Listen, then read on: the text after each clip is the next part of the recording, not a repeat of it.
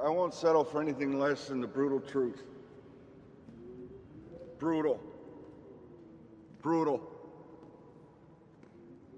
Each day I'll hand you a scrap of paper. It'll tell you what happened to you that day. You felt a lump in your breast. You looked at your wife and saw a stranger, etc. Peyton? What? When are we going to get an audience in here? It's been 17 years. All right. I'm not excusing myself from this either. I will have someone play me to delve into the murky, cowardly depths of my lonely, fucked up being. And he'll get notes too, and those notes will correspond to the notes I truly receive every day from my God.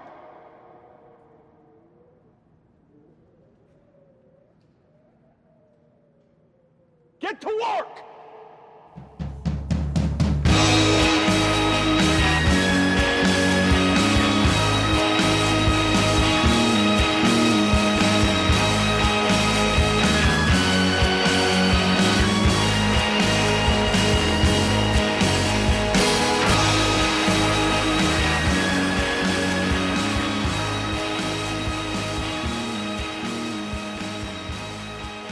Hello there, and welcome to Pivotal Film. I'm Tom Nolan. And I'm Mario Ponzio, and this is it.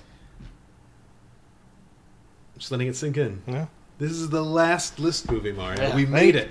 Good. We made it. We're going to talk about this in a second, about that comment, and I think we both kind of share it. But this took forever, but we finished it. I mean, it's weird. It's like a weird thing to have kind of come to the end of this thing. Because people, I don't know if like people do this to you, but people will be like, how's that podcast going? And I'd be like, fine. And they'd be like, what number are you at? And I'd be like, 30 something. And they're like, still? And I'm just like, yeah, it's going. We do 2 movies a week from our list, but we're just, it just takes time. Well, people were impressed. We're like all the people I told were impressed. We were just banging through it. A lot of people thought we would have like kind of pulled back or kind of grown weary of it by this point. Let's have some beers first, and then we can talk about weariness. Yeah. I tried really hard for this beer. My first instinct was to get a Front Porch Brewing beer because that was the first beer we did. We did Finger Gun on episode 0 was the first one. Ghost Seaman. Ghost Seaman beer. And so I was like, I'll get a Front Porch, but the Front Porch offerings, this whatever, I don't know how they do stuff, are just bizarre and have nothing to do with anything. So it would have just been like, oh, here's a Front Porch beer that's got a weird cover, and I think that pistachio something, and I was like, it's like not for number 1. Yeah, like I don't want to have that many questions about number 1. And so I tried to do a bunch of other stuff. I tried to get like a bespoke beer made, which like they'll do it. There's a couple places in California that will like they have like an IPA, and you can make a label and like put it on it. And that seems like it'd take a while, right? Well, so I was working on this for a while, but it'll only ship to California. So they'll ship within California, they won't ship to Connecticut, and there's nowhere around here. And I wasn't going to, like, go to Two Roads or, like, what's the other one?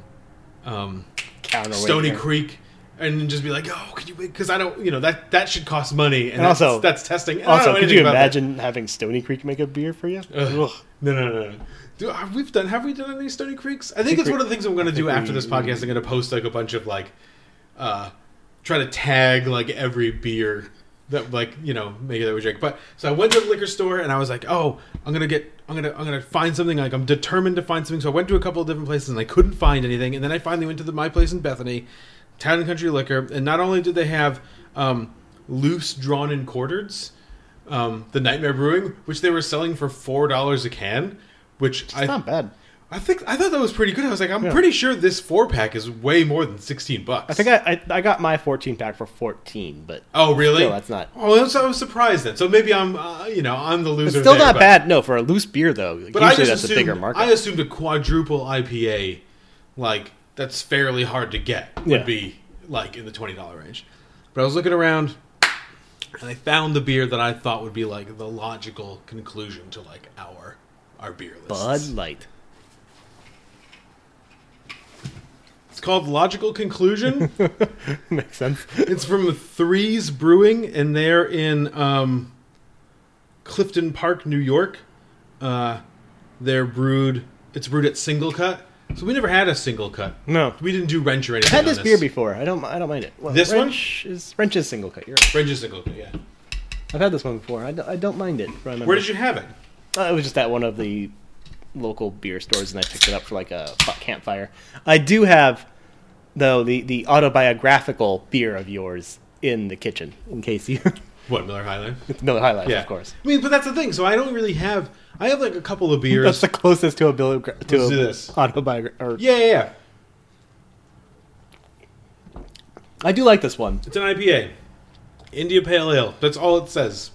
Right on it. 1 pint. You gotta love when they're just like, that's what. I mean, we do. it's a 7%, so it goes a little bit over a thing. But my only, and I'll just do this real quick. My only two beer, I have High Life, which is like just was my go-to beer for so long. And even I'll go through phases of cheap beer, but I'll always go back to High Life. And someone will bring it to my house, or I'll have it here after we finish this, and I'll drink it. And I'll be like, oh my god, that is like hitting all my spots. I'm bringing 36 to our weekend trip, so I mean, that's the perfect beer for a weekend trip. Either that or the Rock.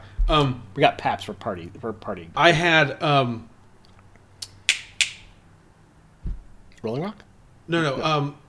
Arrogant Bastard. Oh, Stone right, Arrogant Bastard right. was one of mine for a long time. Me and my cousin were driving around Poughkeepsie once, just drinking. Yeah, we were drinking and driving. It was bad news, but it's farm country up there, so maybe he didn't mind. So Wasn't much. there like a story with the train with Arrogant Bastard too? Train? Like you trained in New York and like they had Arrogant Bastard on tap. Like you'd went to a concert. Oh yeah, they did have Arrogant Bastard on tap support, but I don't remember the specifics of that. I remember like you had to wait for the because you missed a train, so you had to wait like an Oh hour. yeah. That was a different thing. And so this was. But that was after another this. biographical. Yeah. That was after this. The Arrogant Bastard thing is we were at halftime. Ever been to a halftime? They're like a New York. They just sell beer, but they just have they have all the beers. And so we were at halftime. And this is kind of when we had started getting into drinking beer, and we were just looking for cool stuff. And we saw a beer called Arrogant Bastard. We were like, "Oh my god!" And it has a big, like the stone gargoyle on it. And we were like, "Yeah, cool. Let's get that." And it was good. We were drinking like the big bottles, driving around. And then the other one is the Blue Points Optical Illusion, which was like my go-to beer at the outer space for years. And then they changed the recipe, so now it just tastes like a beer. It's like when they instead of changed like a fucking Headway garden. from a decent Sea Hag to another New England. Speaking of which, this is a pretty general New England style IPA, but like more orangey. And It is fruity, very orangey, yeah. but like not like in that hazy way. It's just No, it's crisp. good. It's crisp but fruity. It's totally poundable. Yeah, like yeah, this is totally. one of those things where I would go back and buy a bunch. If I was having like a couple of people over, you buy a bunch of these and they go fast and nobody minds it. I had like 3 of these in just a couple hours at a campfire once, just because it's perfect for that. Yeah. All right, so we're not going to do an A block again. We're going to do some reflections. We talked about weariness at the beginning of this podcast. I love how this is like the perfect movie that I'm going to do today to talk about weariness in regards to why are you weary, Mario? I mean, so, I got to a point near the end where I love doing the A block. I still love doing the A block. Reviewing new movies and just like watching the new shit, doing the best of year. I still love that. Oh, I know, it's the best. award, because we did that forever. Mm-hmm. And so all the new stuff and like interpreting how it is for us, or even like approaching it in new ways, like that's great. But it was getting to become a lot at the end to one watch like 4 movies a week. One I was watching through the view of what it autobiographically meant for me, and the other one of trying to create questions in my head to ask you about what this movie meant for you.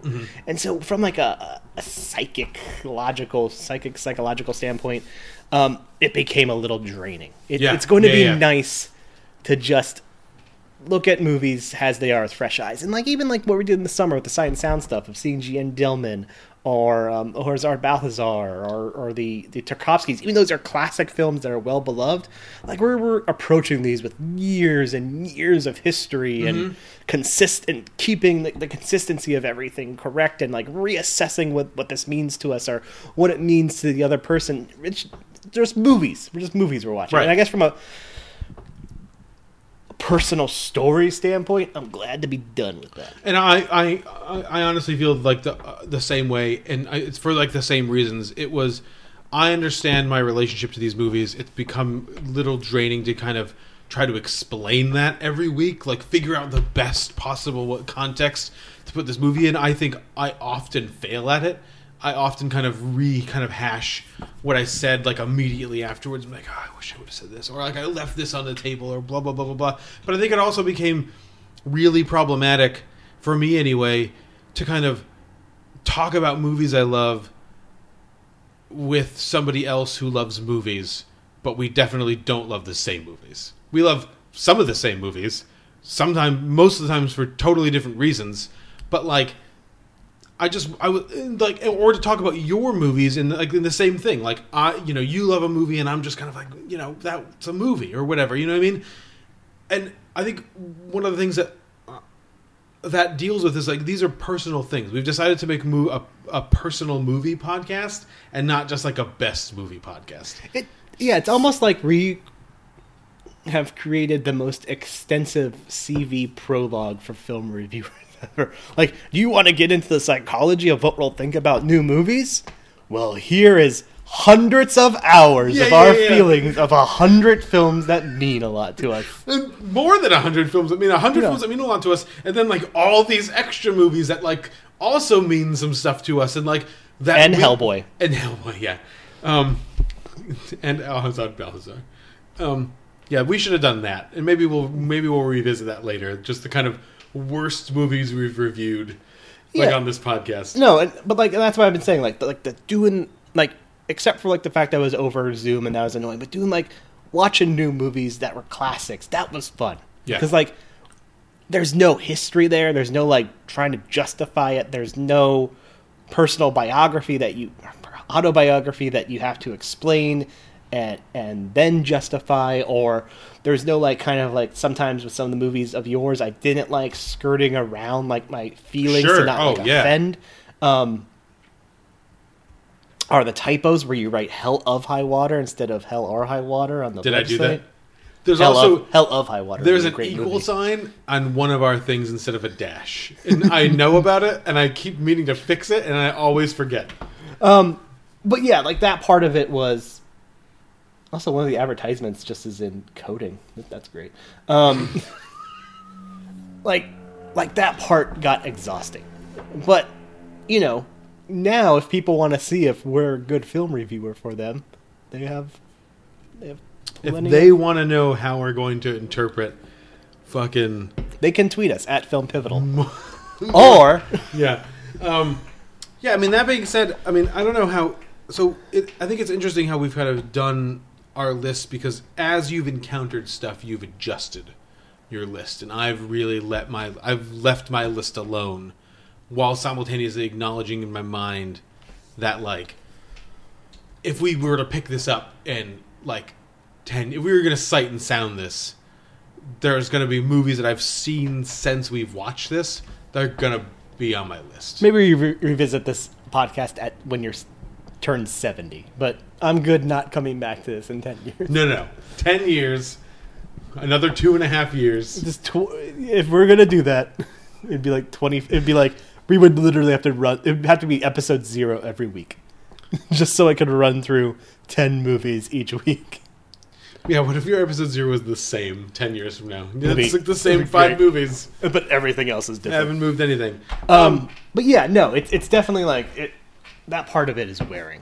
But there's certainly movies that don't mean a lot to me that I love talking about. Die Hard, talk about that was a lot of fun. Wallace and Gromit, E.T. The movies that didn't have a real personal story to me.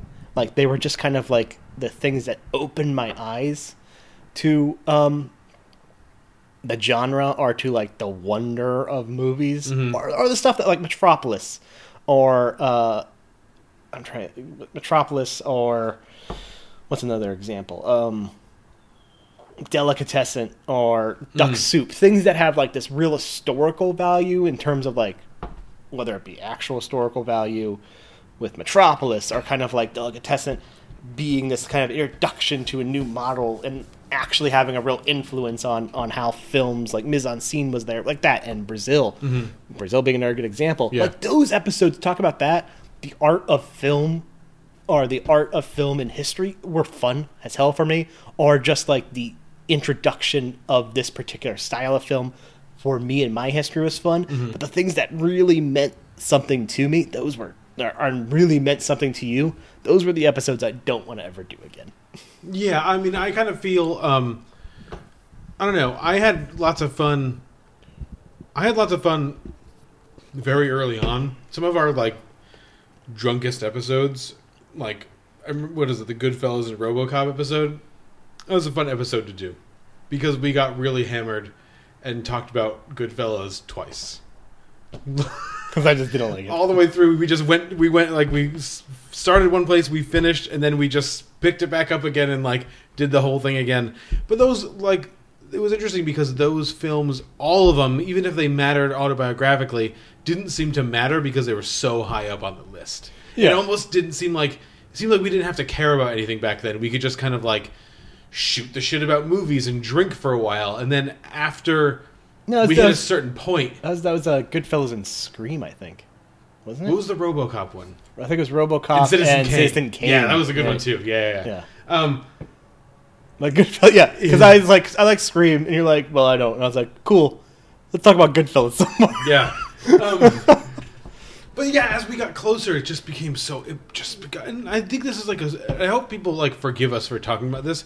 It just became so, like, mentally and emotionally exhaustive to do this podcast. That's why people don't do these podcasts. That's why people always start from a non-personal premise. And listenership is questionable. No, we love our listeners. Our listeners No, are we the do. best. No, I mean, like, our numbers of our list episodes are questionable as compared to our, like, sight and sound episodes. Or our Ant Kind episode. Yeah, or our Oscar nominees and Beautiful Boy episode. Yeah. Oh, but that's just that one person Crazy. was having a good Yeah, time. no, for sure. I mean, I don't regret doing it. No, it was awesome, and we're don't going to talk wanna do about it again. it in a little bit.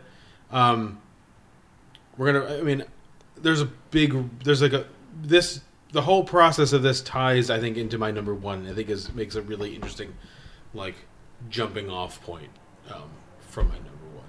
So, I don't know. One of the things I wanted to do real quick, because we've never done it on the podcast ever, is I wanted to just I wanted to list some credits. So the credits are listed on our like every time we put up an episode, like I put the music credits up, but like I feel like we should probably, I just want to say it on the podcast, like the opening thing is an altered version of Her Eyes Play Tricks on the Camera from Robert Pollard's album Honey Lucas Honky Tonk. Pivotal Film, which plays between our A blocks and our pivotal films, is a Guided by Voices song off of Isolation Drills. I was using that Johnny Greenwood segment from The Master for a while as like the second thing, and then I switched to a more rocking intro to Sugar Cube from Yo La Tengo, and then we've always ended with Ghost, except for the episodes when we haven't ended with Ghost from Neutral Milk Hotel. Isn't it great now when you type in Pivotal Film, though? Like, the first thing you see is that North Ireland production company. The second thing you see is our podcast. Oh, really? And then Guided by Voices is a little bit further down. Huh. That's pretty good. Take that, Guided by Voices. I would love it if they start suing me now. I hope so. But there's that. I think we're going to talk to JP again soon, as in possibly the next episode we put up. For the Oscars and then the Paul Thomas Anderson thing. We got a November 2021 date. It's that another day, but that his Bradley Cooper movie is coming out in November. Oh yeah. No, that'll be good. That'll be a fun episode to do. I have no idea what that's going to be like. That will be fun. Yeah, because because it won't matter. Yeah, because nothing will matter then. Chris, we gotta thank Chris. Oh, Chris, JP, obviously Chris Gardner, who like kind of started off like a trend that really died very fast, which is like people telling us their pivotal films. We have to get JP to do his top 5. He's never done a top 5, has he? No, I still like the idea of sometimes having people come in to do a pivotal movie. For sure. Because they can just talk about their movie and then can then just be like, well, okay. Yeah, you're not part of this. Like, you could just tell us, and that's it.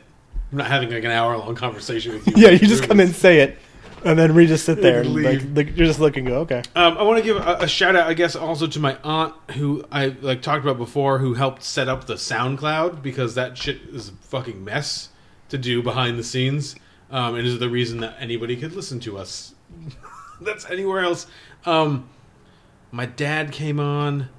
Although technically, some apparently we can't be fully listened to on certain things of SoundCloud because it's not encrypted. I Our found that up. No. podcast is encrypted? Yeah, I don't know what the fuck that means. I don't Oh, care. well, good look. Maybe it doesn't matter. If we start taking off, we'll worry about it then. If we start taking off, I'll be so fucking mad. What would you be so mad if, like, the second we finish doing this, like, some advertisement company is just like, oh, hey, now we can talk? No. I will be. Tom, I don't know if you realize this. I like money. I like money, but I also like not, like, I like the hard work being acknowledged. The main part of this being acknowledged. It would be. That's why they come in. But sorry, go No, back to that's fine. I understand what you mean, and it would be a catch-22.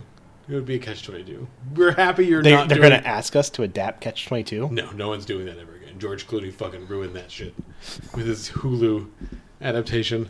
That happened. Yeah, him and Grant Heslov did this whole horror. You know who stinks? George Clooney.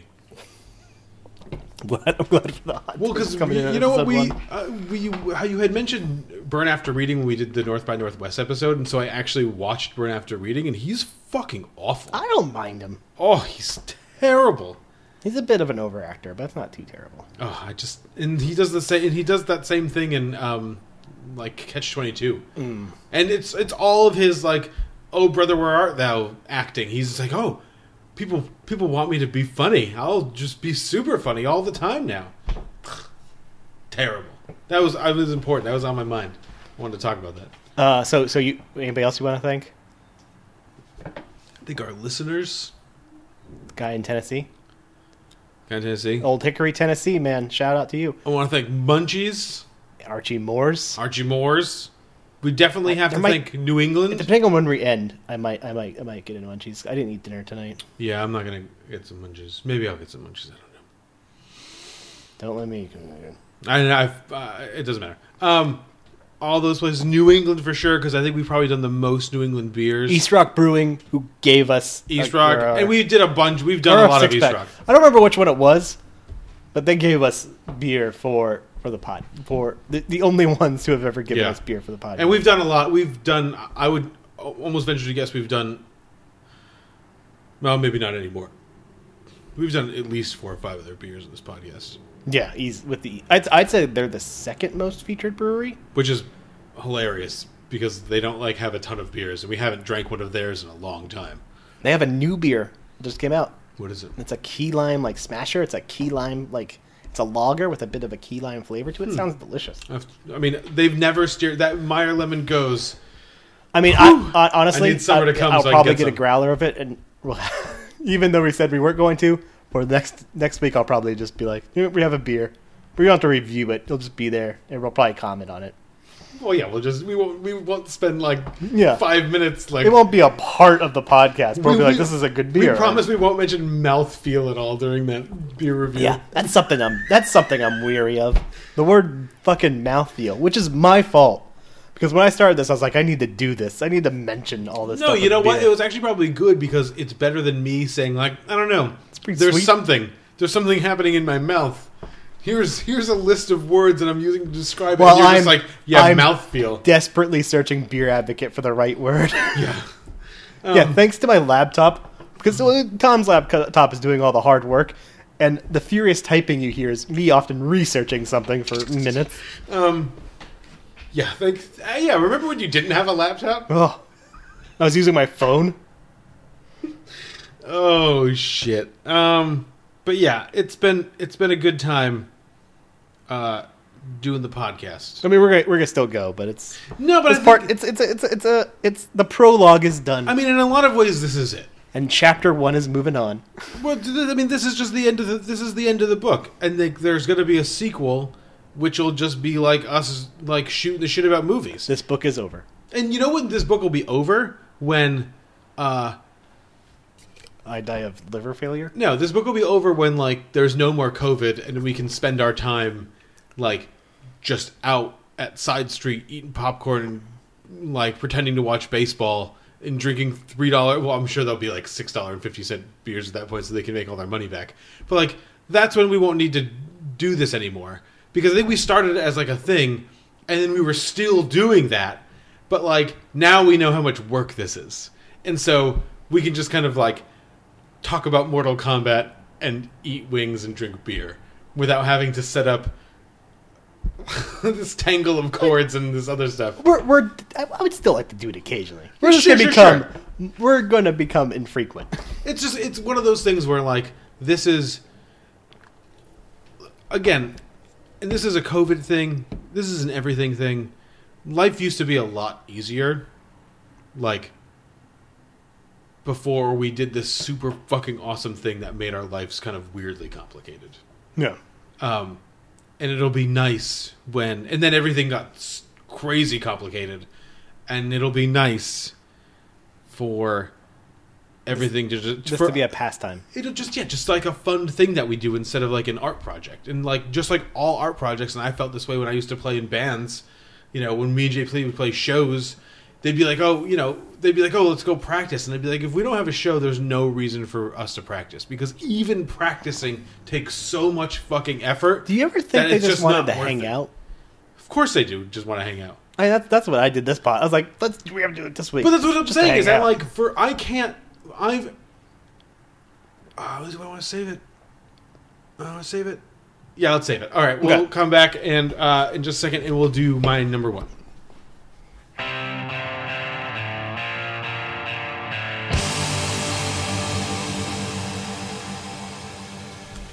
All right, welcome back. I'm not going to announce right away. We're going to lead into it. I just want to read some stuff first before we go. Before we get going. So there's a play. You ever hear the play The Flick by Annie Baker? So there's a play called The Flick. I have not heard that. The Flick. It takes place in a movie theater in Boston, I believe. I've never seen it. I haven't read it in a while. But there's a character, and his name is Avery in it, and he's got some problems, but he's a big movie lover. So there's one point where he is explaining to his therapist on the phone about a dream he had, which he reveals something about his relationship to movies. And the line is, I realize that the way they decide whether or not you get into heaven is through like looking at all of the movies you've ever watched or all of the books you've ever read and figuring out whether there was one book or movie that you truly, truly loved. Like one movie that symbolizes your entire life. There's a line from my number 3 movie, High Fidelity, where Rob is like, after that first day he goes back to work after he and Laura break up, and he's like sorting his records, you know what I mean? And Todd Luiso comes over as Dick, and he's like, he's reveals that he's organizing his records not alphabetically or chronologically, but autobiographically. I can tell you how I got from Deep Purple to Howling Wolf in just 25 moves. And if you want to find the song Landslide by Fleetwood Mac, I have to remember that I bought it for someone in the fall of 1983, but didn't give it to them for personal reasons pile. And Dick says that sounds, and Rob says comforting. And it is. The idea that you can track your life via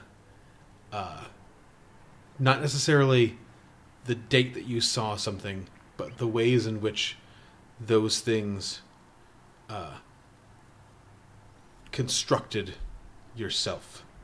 There's another one. There's a moment in Mrs. Dalloway where Clarissa, she's younger and she's on a bus, and Virginia Woolf writes that Clarissa felt herself everywhere, not here, here, here. She tapped the back of the seat, but everywhere. She waved her hand going up Shaftesbury Avenue. She was all that. So that to know her, or anyone, one must seek out the people who completed them, even the places. Paul Auster, from his book, the New York Trilogy, A Life Touches One Life, which in turn touches another life. And very quickly, the links are innumerable beyond calculation. There's a moment in there's Zach Smith who did this. He's a porn star and he's an artist and he's got Me Too'd, so he's not like my favorite person. He's kind of a shithead, I guess. But he did this book, and he did a drawing for every single page of Gravity's Rainbow. So the book is like his installation's like 765, I think, individual pieces describing what happens on every single page of Gravity's Rainbow. And it's this huge fucking brick of a book. Pictorially? Yeah. It's just, so it's not text and pictures. It's literally just pictures. Okay. And like when he was have the installations, there would just be like a wall of pictures, a picture of what happens on every page of Gravity's Rainbow. And he says in the introduction, go off looking for the answer to some maybe meaningless question, collect and connect the obscure clues, find out that the world is weirder and wilder than you ever imagined, and so are you. These are just a couple of things that I've collected. I've collected like a lot of these things. I wrote an essay once in school that was just these little bits of people describing the idea that I've also had kind of my entire life, which I've mentioned on this podcast before, the idea of the bookcase, the idea of putting things on a bookcase shaped like you, and if you were to look at that bookcase, not knowing who it is, you'd have a pretty good idea of who that person was. Not because of just the content of the movie, or the book, or the record, or whatever. And so someone could look at it and like would never know anything. Someone that doesn't know you. But if you were to say to somebody, describe who you are, like describe yourself or tell me your life story, you would do like Rob. And you would say like, there's this song, and there's this movie, and there's this book, and then there's this, and then there's this, and then there's this sticker that I peeled off this wall, and there's this lucky coin, or there's this feather, or there's this, whatever. There's a poem. I have a poem here by Charles Simic. It's called The Altar. The plastic statue of the Virgin on top of a bedroom dresser and a blackened mirror from a bad dream grooming salon. 2 pebbles from the grave of a rock star, a small grinning wind-up monkey, a bronze Egyptian coin, and a red movie ticket stub. A splotch of sunlight on the framed communion photograph of a boy with the eyes of someone who will drown in a lake real soon. An altar dignifying the god of chance. What is beautiful, it cautions, is found accidentally and not sought after.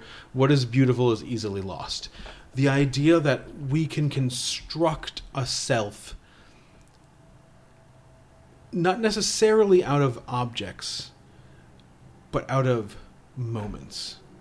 And the idea of self-synthesis, self-mythologizing, self-analysis constantly, to know that's a part of me. And I think what I was saying before about like there's movies on that I've seen since we started doing this podcast that are going to be on my list is because I'm actively doing that all the time. I'm constructing some kind of pseudo myth self out of all of these things. And so the movies that are going to be on my list, like At Eternity's Gate is going on the list. 9 Days, High Life probably, and I would probably use High Life as the same way I would use like Good Will Hunting. The Brain. Like, well, not just it's like an introduction to Claire Denis, and Claire Denis is now like that was a favorite episode of mine. Well, I just remember you talking about the brain, the heart, and I can't remember the third one. The brain, the heart, and I don't know. Remember you said like there's the brain episodes, the heart episodes. Oh yeah. But I don't remember what the third one is. Touch episodes, something like that. Maybe I'm not sure. Like, wouldn't it be one of those, or? Yeah, that would probably be a brain one. It would probably be a brain one, and I think, I'm guessing 9 Days would be in the heart. 9 Days would be. It's funny because 9 Days would be in the middle, and I think probably one of the things that I've talked about this is because I've already done a lot of the work that 9 Days is showing me. 9 Days is probably The reason that 9 Days probably can't be like much higher than wherever it ends up being is because of my number one movie. Is because my number one movie does all of that stuff perfectly, and it does it times a million, and it does it better than almost any other movie I've ever seen in the history of my life. I think the other movie that would be on my list that we talked about on this podcast would be Hubo's An Elephant Sitting Still would be on the list, because I think that movie aligns to this movie too, just in how deeply sad it is, the way that it uses metaphor for emotion. And I think that movie is significant in the sense that it uses metaphors as emotions it uses emotions as metaphors for other emotions. It's kind of like amazing in that way.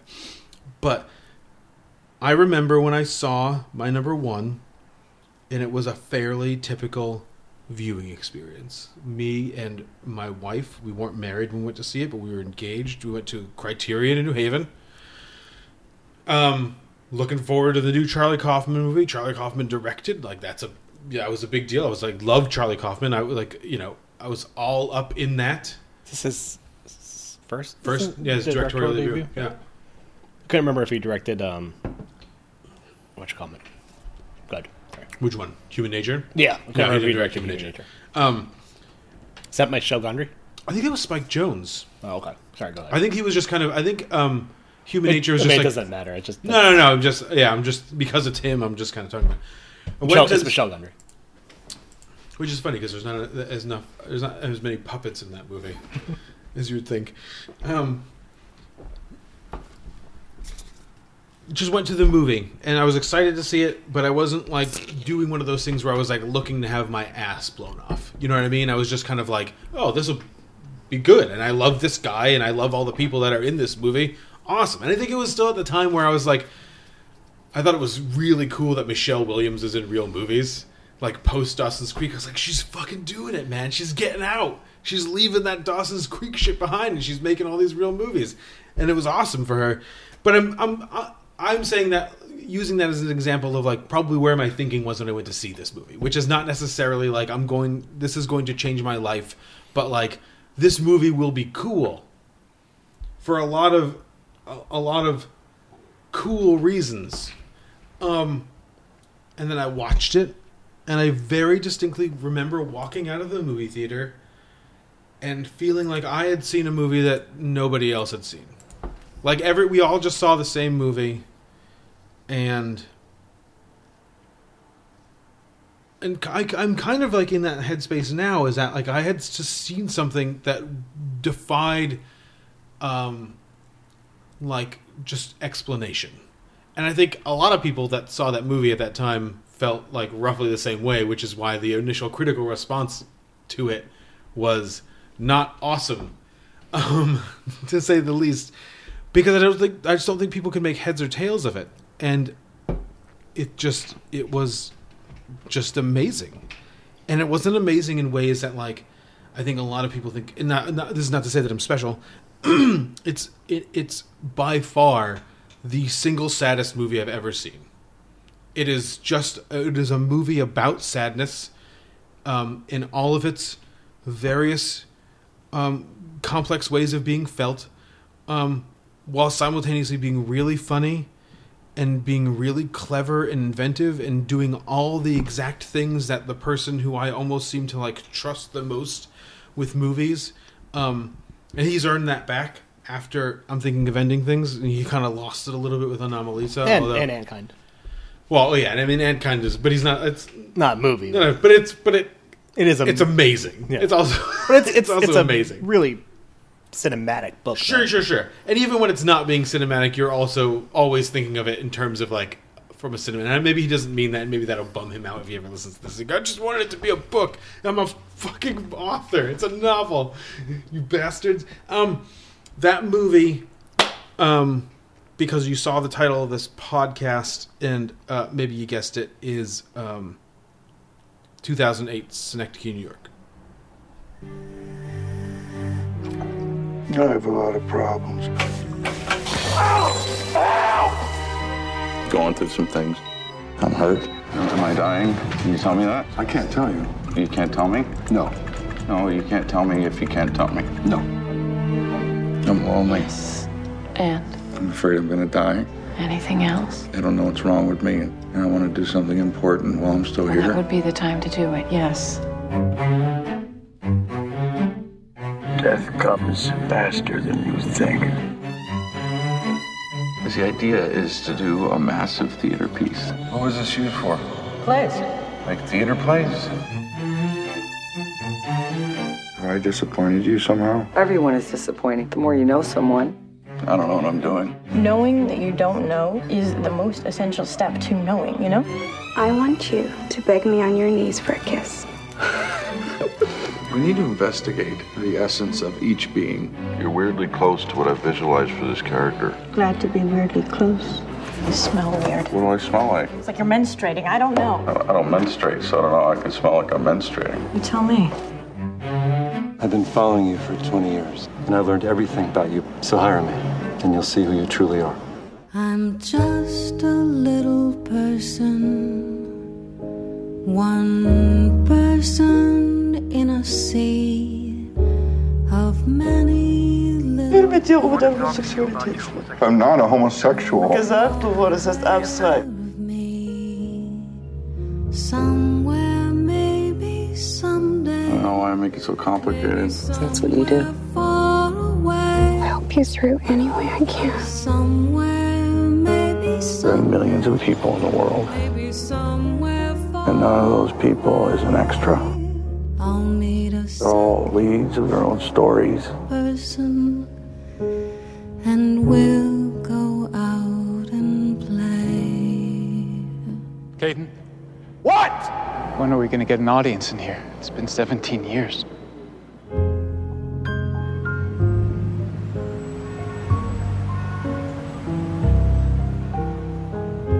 Say thank you.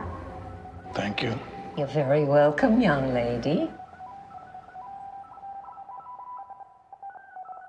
So there's a lot of ways I can come at this. I read all those things in the beginning because, and I've said this on the podcast before, I've always had a pretty clear sense of, past a certain point in my life, I had a pretty clear sense of who I was as a person, but I had a lot of unarticulated ideas about things, and I just lacked, I think, the knowledge base or the language to articulate those ideas. So one of the ideas that I've had for, like, a long time, like, since I got out of religion, is the idea that, like, the idea of, like, a secret knowledge.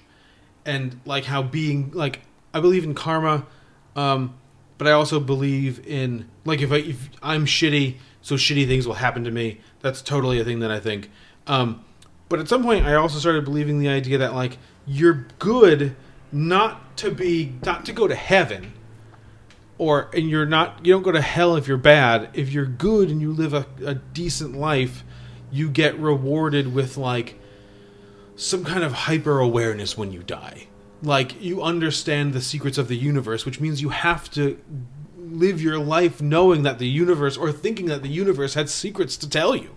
That, like, every day you do a thing that you don't understand, even though you implicitly understand it. Not like a Buddhist sort of. No, it's more. I had it defined to me finally in a philosophy class at Naugatuck Valley Community College. We talked about Plato, and we talked about the forms and the idea of, like, this is a table, and what Plato would say is that you can't know the actual essence of this table until you die, until you've lived your best version of your life, and, you know, you will be. And there's, like, you know, the what's the word I'm looking for? Of the cave.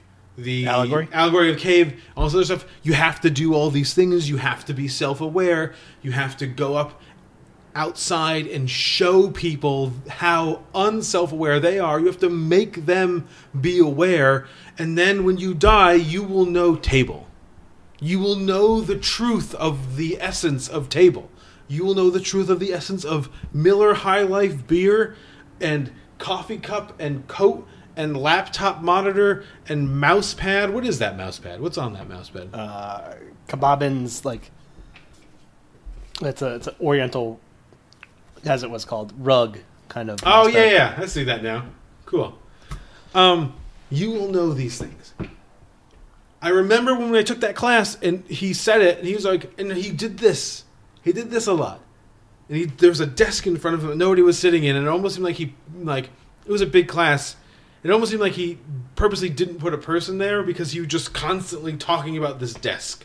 Like, everything was in regard to the desk. And, like, when he talked about Ayn Rand later, it would be about the desk and how she would feel about the desk and how David Hume would feel about the desk and all this other stuff. Everyone was about desk.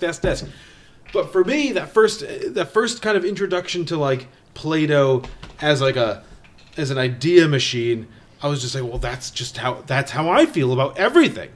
And apparently I'm a Platonist or whatever. If there was a religion attached to Plato, apparently I'm that. Whatever. Doesn't matter. Fine. I've had these. I keep having these feelings. I keep having these moments, and I've kind of articulated some of them in the podcast of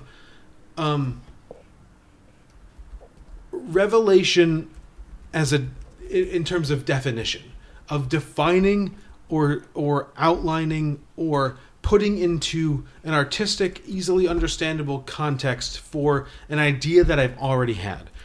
I lived with the idea of, like, the forms or whatever, what I've kind of started for my own personal philosophy of the bookcase. I had that idea for a really long time. I had the idea that, like, we're just here, and you try to define yourself by a certain framework and by certain ideals, but life just keeps demanding that you change those things. And it's not as simple as, like, I wanted to do this, and so I ended up doing Y. I wanted to do X, and I ended up doing Y. Or, like, I had to make a choice between X and Y. It's the idea that, like, by choosing X means something karmically. It means something to the universe. I mean, in that eulogy funeral moment, which I may have be the introduction, I don't know, maybe we'll play it right now. You know, the guy says that there's a million different threads. That guy that's playing the priest, there's a million different threads, and they're all attached to somebody else, and you know, the smallest choice kind of, you know, dictates what happened. Or, like, at the very end of the movie when, and I misquoted that, I'll just cut that out, I'll play it. At the very end of the movie when he's, you know, Diane Wiest, just the fucking amazing Diane Wiest is, like, talking into his ear about, and he's sitting there on that couch in that, like, the third soundstage, talking to that woman who was played a memory in whatever it is that he's doing. And he just tells her, like, all these windows, you know, I mean, there's, like, a million different stories. The idea that there's all these other things going on outside of your world. How insignificant you are, but how, in your own story, how significant every stupid thing you do is. And that's Synecdoche, New York. I mean, for those who don't know, and I think this might be one of those instances where there's, like, a lot of people who don't know what this movie's about. Philip Seymour Hoffman, and and we could argue about this, and maybe we won't argue about this because of the nature of this podcast, and maybe this is, like, a different thing. I mean, I think this is easily his best performance. There is no more Philip Seymour Hoffman after this. I mean, in this movie, he just is Kate Guitard. He's just. I thought you were just saying this was, like, his last performance. No, but would you be surprised? And I'm not putting this fucking shit on him. I would never do that. But would you be surprised to find out that, like, he was just, this did something to him? I'll never put that in there. Like but, like, that being. I mean, but you can. I think it's fair to say, because a lot of actors talk about, like, it's hard for me to get out of this part. It's hard for me to kind of move on from this thing. I mean, he from interviews with him, it did not seem to suggest that was the case. But it seemed to suggest that this was a big movie for him. But I wouldn't. But I would argue that. Well, fine, maybe I wouldn't go that far. But there's aspects of this which are not in. There's aspects of this, I think, that kind of color his performances afterwards. Well, not even so. You could say that, but, like, there's, and it puts, I think, a different kind of spin on some of the things he would do or he did before it. So, like, we even looked at The Savages. The Savages is a great Philip Seymour Hoffman performance, but The Savages in a lot of ways is him just kind of doing actor things. You know what I mean? It's really similar to what he's doing in Lumet's Before the Devil Knows You're Dead. Right. Which is similar to, like, things that he did, a lot of things. There's an immersive quality to this where think like 40 minutes into a movie that it's a 2-hour movie that feels really long, but like I just never want it to end. He's just kind of gone. Like Philip Seymour Hoffman as a performer is just kind of disappeared, and you are just confronted with this guy, and I think he creates a kind of weird vortex where he pulls in every other actor in this movie into it, and they all kind of become more themselves, and I think they even and I mean, this is a movie that's like wholly about identity and stuff like that, but you know, Emma Watson's kind of playing Emily Watson. Emma Watson is the idiot from from Harry Potter. The one thing I would say is Samantha Morton's doing a lot of work here. Well, that's what I was going to say too. Is that like I love her in like Morven Caller, and I love her in lots of stuff. She's making choices here, and it's in a part. She starts making choices in a part of the movie when you don't really get a lot of people aren't making like a ton of choices yet. Yeah, you know she's not a focus yet. Yeah. So, and nobody's really a focus. Catherine Keener, who plays his wife, is Adele is doing Catherine Keener things we expect Catherine Keener to do. Philip Seymour Hoffman seems dour in the beginning of the movie. Michelle Williams seems kind of plucky and whatever. Peppy, yeah. And then that other guy, I forget his name, and I don't have it in front of me, but it doesn't really matter. The guy that plays the actor. Everyone's kind of playing normal parts. And then Samantha Morton comes in, and she's kind of got a weird accent. And she's dressed provocatively. And she's like flirting with him, but not flirting with him. And there's this weird edge to her where you kind of don't 100% know what she's doing. And so she comes in from the very beginning with like just like setting a mood. And I think one of the things I think that gets lost in this movie a lot, just like from a craft perspective, is I think most of this movie is very intentional. And I think a lot of people think that it's like a general failure. Like that it just got away from it. The movie's so big, it just got away from everybody involved and became this like big weird mess where there's like a burning house and there's people playing different versions of themselves. But, like Tom Noonan's all throughout this movie before Tom Noonan's introduced. Oh, I love Tom Noonan. I mean, do you not see that though? Like Tom Noonan's in the background of sure. scenes? Oh yeah, absolutely. I assume I didn't look in the background, but like there's a part where he's just like where Caden's walking down the street and there's Tom Noonan just kind of like leading. Well, because I remember I like this is my first time watching all the way through, and I was like, "Is that fucking Tom Noonan?" Yeah. In the first conversation that he has with Hazel out on that bench, when she's like, "You say that like I love your eyes and blah blah blah." He's in that scene. He's in the background. He's behind the tree. Oh, I didn't see him. I saw him when when Caden's walking after one of the doctor's appointments. Yeah. And just like he's leaning against like a.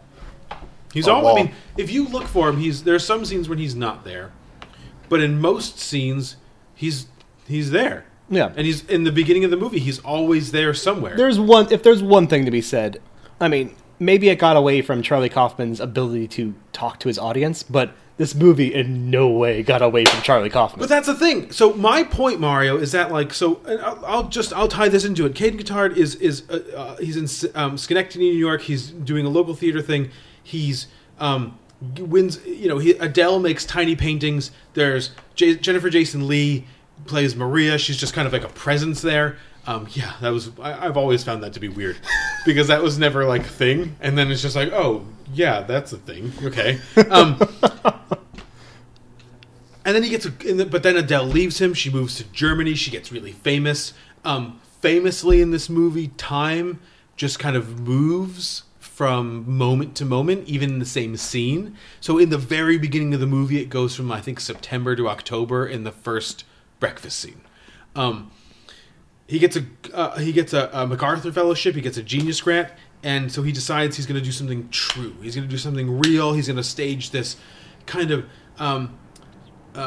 simulacrum of his life, hugely in this big fucking warehouse space that they used to do Shakespeare in. I love when she's like what kind of theater did they do? And he just like plays, and he's like, really? She's like, yeah, Shakespeare. He's like, yeah, I can see it. Lear, the storms, like just kind of randomly.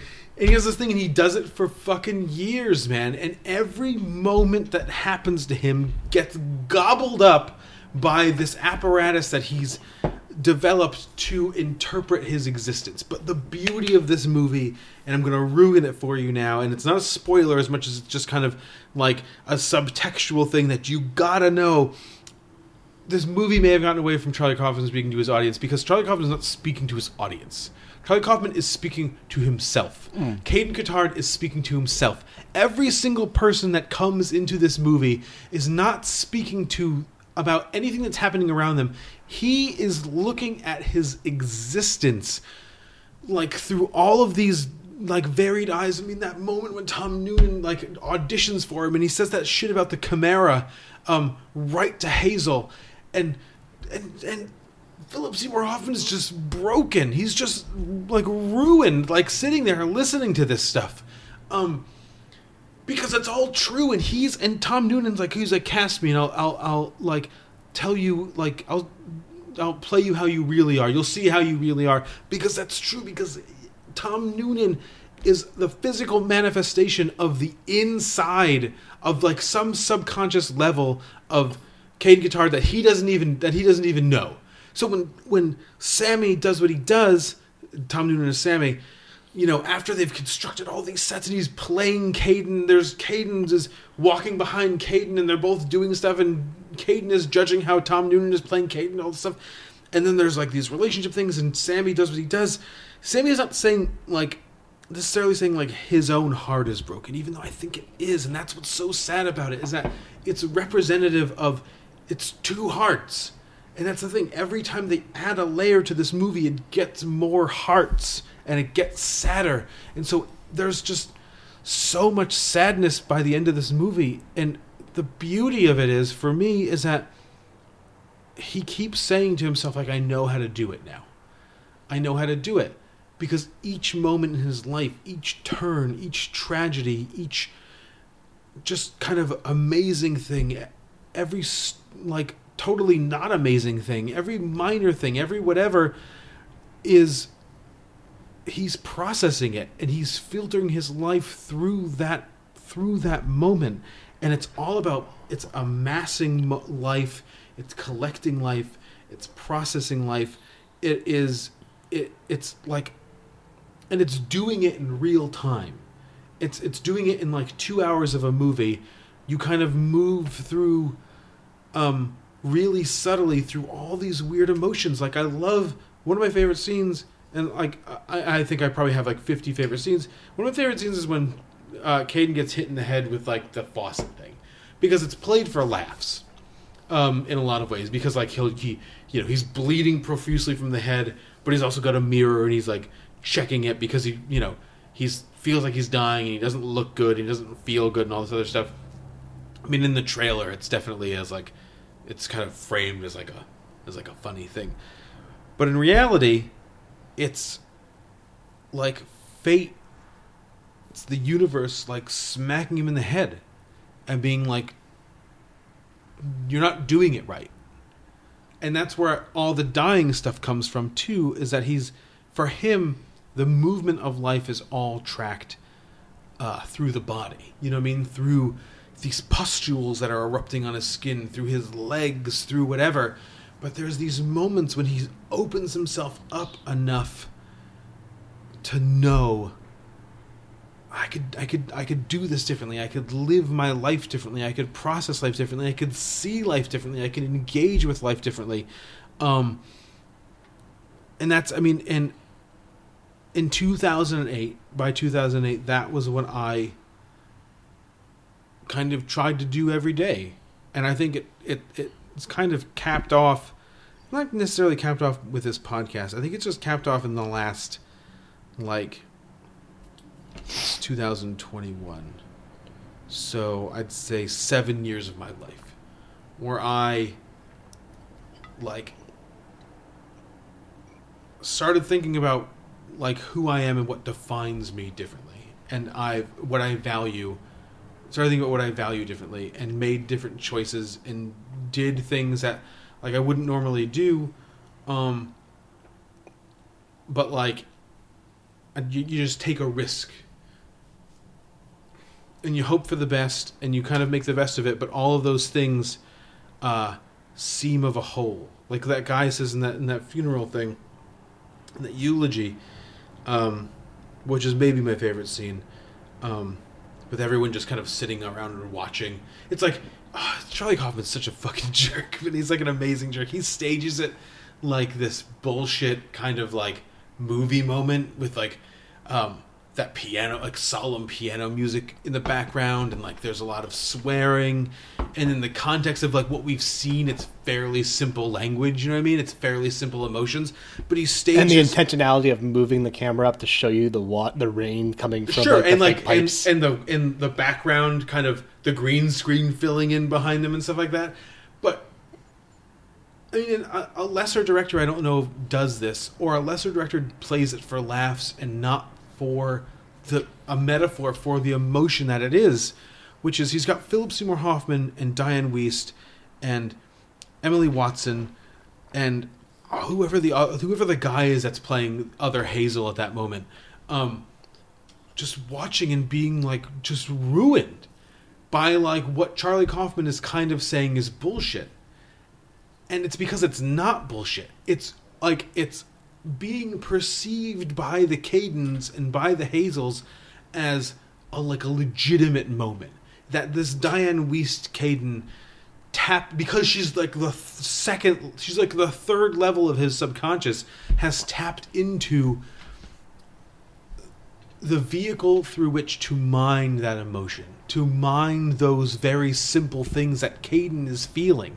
So that priest isn't speaking to an audience. I love when he does like the brutal honesty thing, and that guy's like, when are we going to get an audience in here? Because all that guy cares about is the audience. That guy's like the real villain of the movie. The guy that doesn't know how to walk. No, I'm just kidding. The audience has always been Caden. What's happening inside the warehouse and which is not to say that it's not real, because in the context of the movie it's real, but it's all how he like looks at the world. He needs all of these movements to be true, and needs them to be real to kind of justify his own existence, and to justify his own pain, and to justify his own sadness. And then from that, though, I think he sees where there is like the possibility of like maybe a little bit of hope, by acknowledging that every other person in the world is going through something similar. Everyone has their own miseries. Everyone has whatever. They're joined in that kind of... I know David Foster Wallace used to say this thing about like... And he's not like my favorite, but whatever. He used to say this thing about like fiction is like a way to bridge the gap of human loneliness. And there's like a thing... I have a different quote here. I think I have it here. It's by this guy that... this philosopher, Israeli philosopher. He says, like, a work of art is a message sent by a certain individual to other, mostly unknown individuals. And I think that's a lot of what's happening inside of Synecdoche, New York, is that exact idea. Is that this is a movie about loneliness and sadness, and about choices and regret and like existential pain and real pain and all this other stuff. And it's like really hackneyed and stupid to say like he's saying like you're not alone, but there's a lot of ways in which this film is trying to say to like the right viewer, like, or it's forcing the right viewer to acknowledge like you're also doing this, and it doesn't have to hurt as much as it does. Although you probably can't stop it, and you will die before you ever figure it out, or at the moment you figure it out, you will die. But for me, there's so much like beauty in that idea. There's so much beauty in the idea of a collected life, of amassed sensations, of amassed memories, of amassed everything, and then like wringing that out to find the truth in it, like ripping through that shit to find the truth in it. So I think in a lot of ways, I've always seen this podcast. So when we initially kind of framed this podcast, I knew this was going to be my number. I was fairly confident this was going to be my number one. And then as I put this together, I was like, well, it just has to be, because it's the movie that breaks my heart the most. I feel the most emotions about it. But it's also the movie that ties this whole activity together for me. It's the movie that I can track, not like in terms of like a self-growth, but that shows me all of these little moments make me who I am. All of these movies in some way make me who I am. All of the emotions attached to those movies make me who I am. All the stories, all the memories. And then on top of that, like, doing this podcast. So a lot of those movies that I talked about before, one of the reasons that they're going to be on the list, there's lots of reasons, but one of them is because of doing this, of having the experience of doing this. And those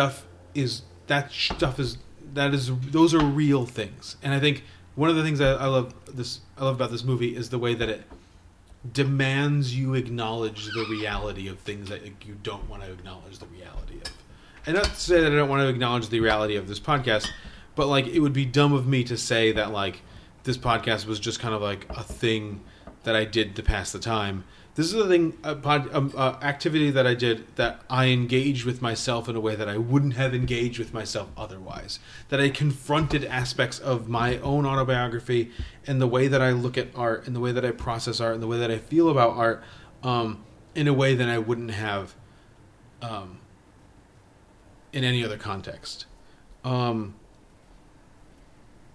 there's like so much value in that. And I think one of the things, like, you know, the takeaways is, you know, he says like there's a million windows. Like everyone's got a pivotal film. And if they're looking at it the right way, it's not like a film that they think that people want to know about. It's the movie, it's the book, it's the record, it's the whatever that you say somehow like, well, that's me. Like that's speaking to me or for me in a way that nothing else is. I'm not saying everyone should make 100, a list of 100, but I bet everyone has one. If they're being really honest with themselves, they've got one. You know what I mean? And it's probably not all The Shawshank Redemption, or like something easy like that. And because it doesn't have to be a really profound experience. The thing, my experience of this movie wasn't like necessarily really profound, but what I took away from it was like, I feel like I've had more profound actual viewing experience. You know what I mean? Where I was like on the edge of my seat, like, holy shit. But this one just sticks, man. And I mean, the scene that I can't ever get out of my head is the first time. And when I saw this, I barely remember. If I didn't start crying, I was like about to start crying. Was when Caden goes to Olive's bedside when she's about to die, and you know, there's all that weird stuff about like the homosexuality, and you know, talking about Maria and like the flowers are now dead. I mean, I think the striptease scene is like equally heartbreaking. I mean, but it's hard for me now to determine whether or not it's heartbreaking because of some you know, internalized thing from when I initially saw it, or like rewatches, or because now I have a daughter. Like the idea of like screaming out to your daughter and like she doesn't acknowledge you. I don't know if that's somewhere in there. I didn't really do that work, but I remember the first time I saw it, and it's the same as this time I saw it, when he's like, she says, "You have to ask me for forgiveness," and he's like, "Will you?" And then she says, "It's for this very specific thing," and he's like, "Okay, I'll do it." And he asked for forgiveness for this thing that he clearly didn't do. And then she says no, and then she just fucking breaks down in tears. And that, in the moment, like, that shit fucking wrecked me. Why? Because it's pure sadness. Charlie Kaufman has stripped away he's used humor to take away all the pretense of a sad moment. And he's given you something simultaneously ridiculous, but also like all this guy wants in the whole world is for his daughter to like, you know, you've seen him kind of try to reach out to his daughter. He's reading her diary, which is just kind of him imagining certain aspects of himself. I would be hard pressed if you put a gun to my head. I would probably argue that the olive scene like never even happened. So if you look at it that way, he's imagining this conversation in which an imagined olive belittles him in a way that like doesn't even make any sense. And then when he asks an imagined olive for forgiveness, the imagined olive says no. Is there like a biographical reason? No, but that's or just because it's so raw. It's pure. It's not fucking clouded with any shit. And that's why this movie is fucking brilliant, because he shows you the shit with that eulogy scene. He's like, shit looks like this, but it's also really sad. But shit also looks like this, and this is sadder. You know what I mean? It doesn't have, it's like really stark. Where are they even? Like you don't have like a sense of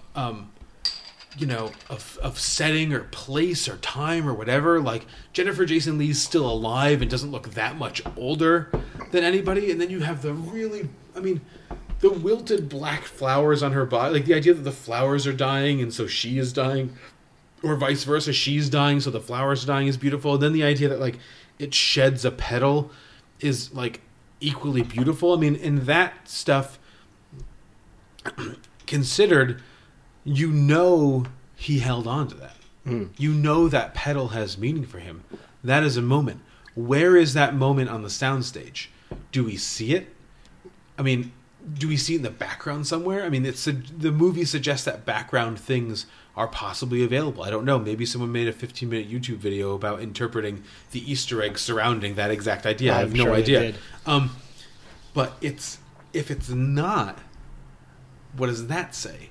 And that's why I think it's sadder, is that here is a guy who is just killing himself because he doesn't know any other way to live. And I love that. It gets passed over a little bit. Right in the very beginning of the movie, when he's like, oh, Harold Pinter died. He opens the paper and he sees the words Harold Pinter. Harold Pinter died. And then he's like, talks about Harold Pinter a little bit, and he's like, oh no, he won the Nobel Prize. Because in Kate Guittard's mind, or in reality, probably Charlie Kaufman's mind, being dead and winning the Nobel Prize is the same fucking thing. And that's a little insight into like the mind of this person. Like this person's just never going to be happy. But that doesn't mean that he doesn't want to be happy. Or that he doesn't like understand what happiness looks like or what it feels like. And I think that's where you get some of those flashbacks to his daughter and the way that stuff is staged, like that beautiful like monologue when he's reading the diary and she talks about the green coat and like the playing dead and all this other stuff. Like that shit, that's like the real stuff.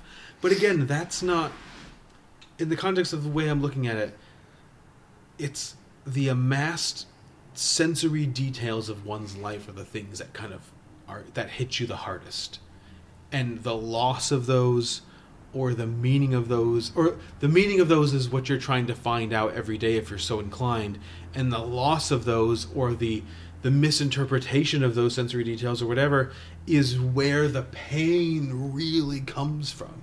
And so so he's reading a diary that doesn't exist, and he's imagining all these things, and he's putting words in Olive's mouths maybe, and he's imagining this larger than reality place in this woman's existence, and then it's just not real. And that's the stuff that's where the pain comes from. And that's why this movie's genius, because it does crazy shit, but it's all in the service of real pain.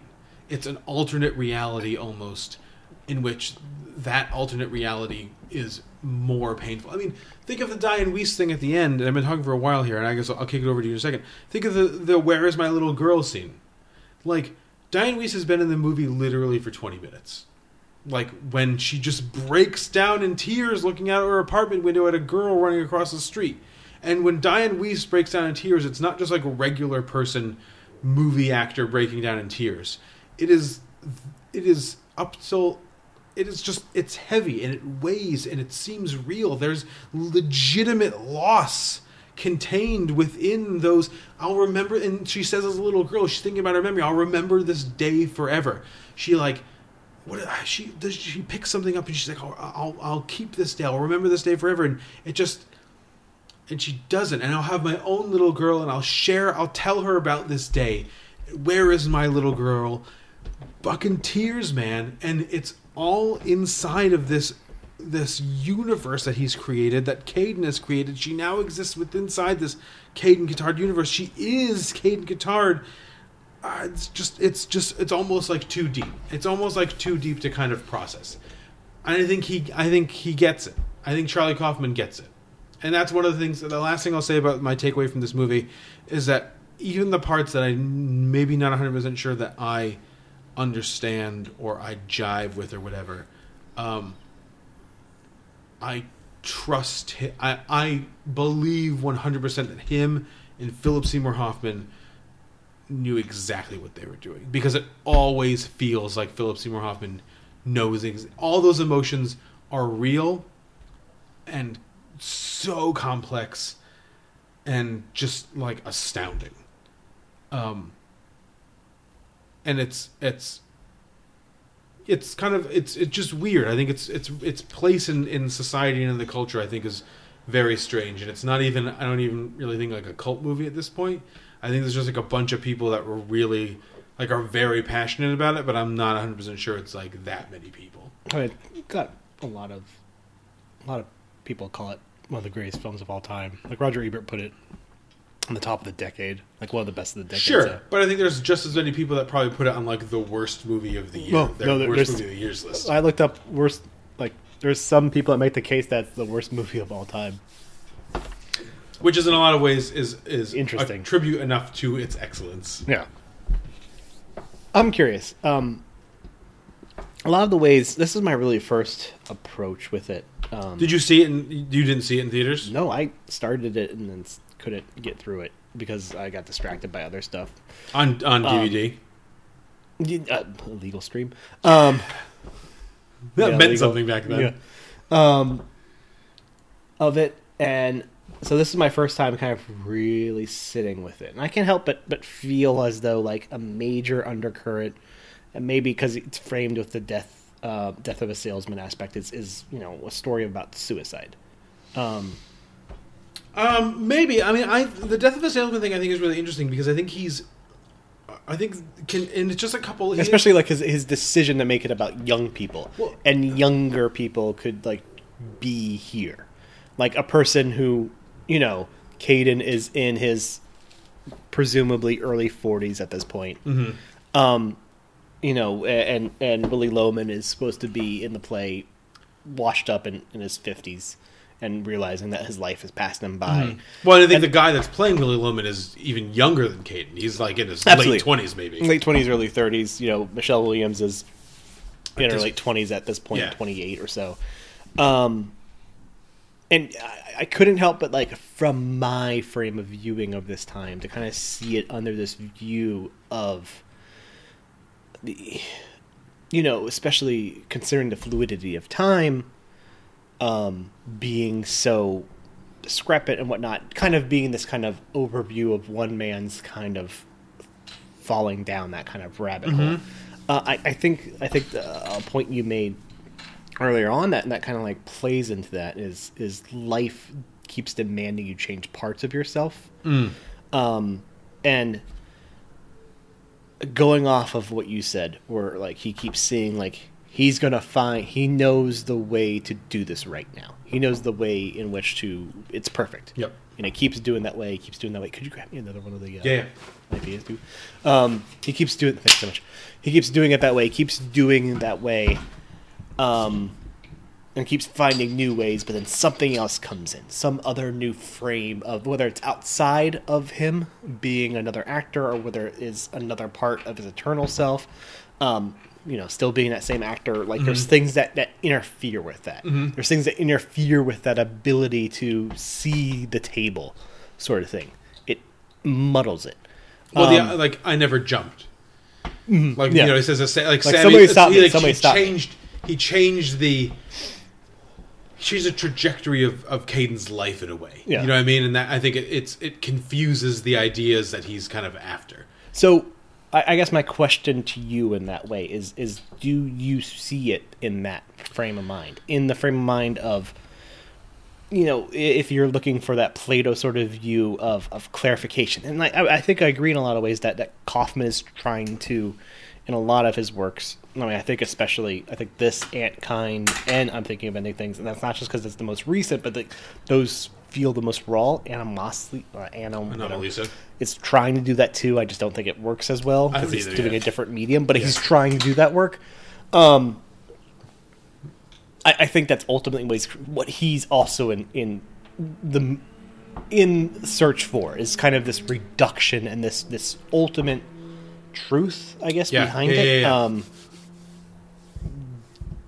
But my way of seeing it is life and the things in it clutter that or ruin the frame of that. Yeah, and I think that's where you get like his theater stuff, where the theater piece kind of it is the tool with which that he tries to declutter everything. So he keeps talking about like he's going to find the brutal truth in what he's doing, but I think what he doesn't really understand, I think he kind of, especially in that first iteration of that, where he's like, I'm going to give you a scrap of paper and it's going to say like a thing, and you have to kind of act the scene with that idea in like the actor's head.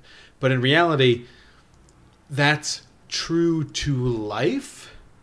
You know what I mean? That like, you interact with people with all of these other things happening around you, but it's not the truth of what happened to him.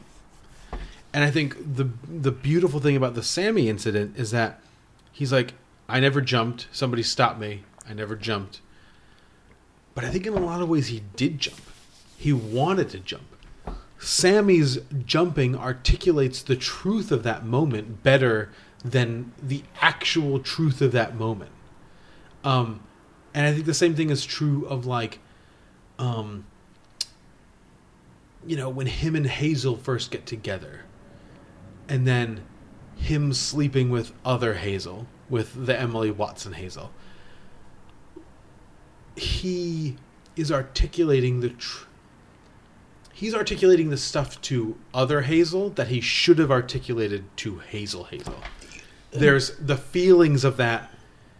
As he gets older, it almost seems like the artifice becomes stripped away, and you're just left. Even if you've added artifice, so that's why I keep going back to that eulogy scene. There's all this artifice added to it, but what that guy is saying is the truth. Truth, yeah.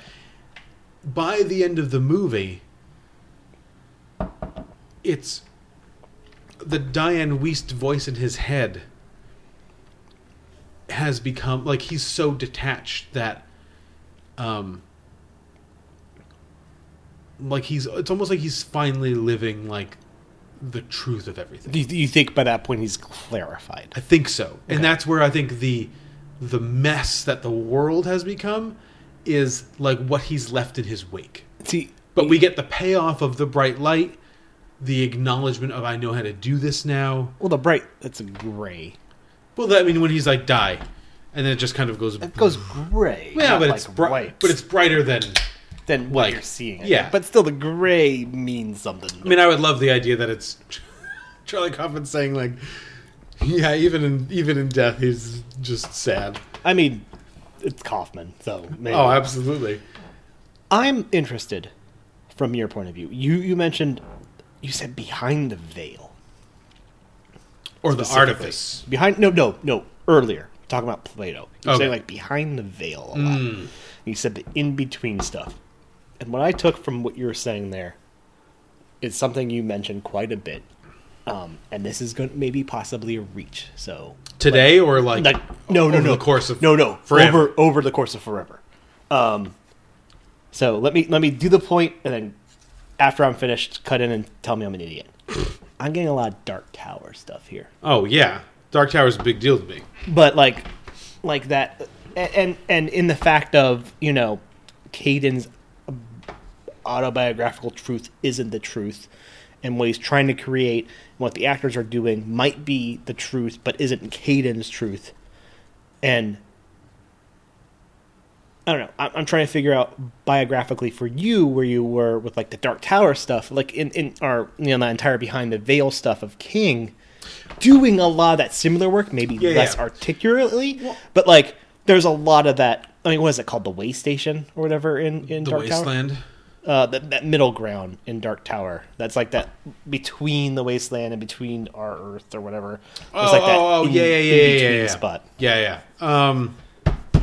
But, you know, like of Dark Tower kind of mentions that's kind of like somewhere where everything lies. Like that's where the world actually lies, is that in between space. Well, there's the idea too of the Thinny in the Dark Tower books, where there's yeah. I'm not too familiar with Dark Tower. Yeah. I'm just, my knowledge of Dark Tower comes from what you've told me about, and what you're saying about this. Tell me if I'm crazy or not.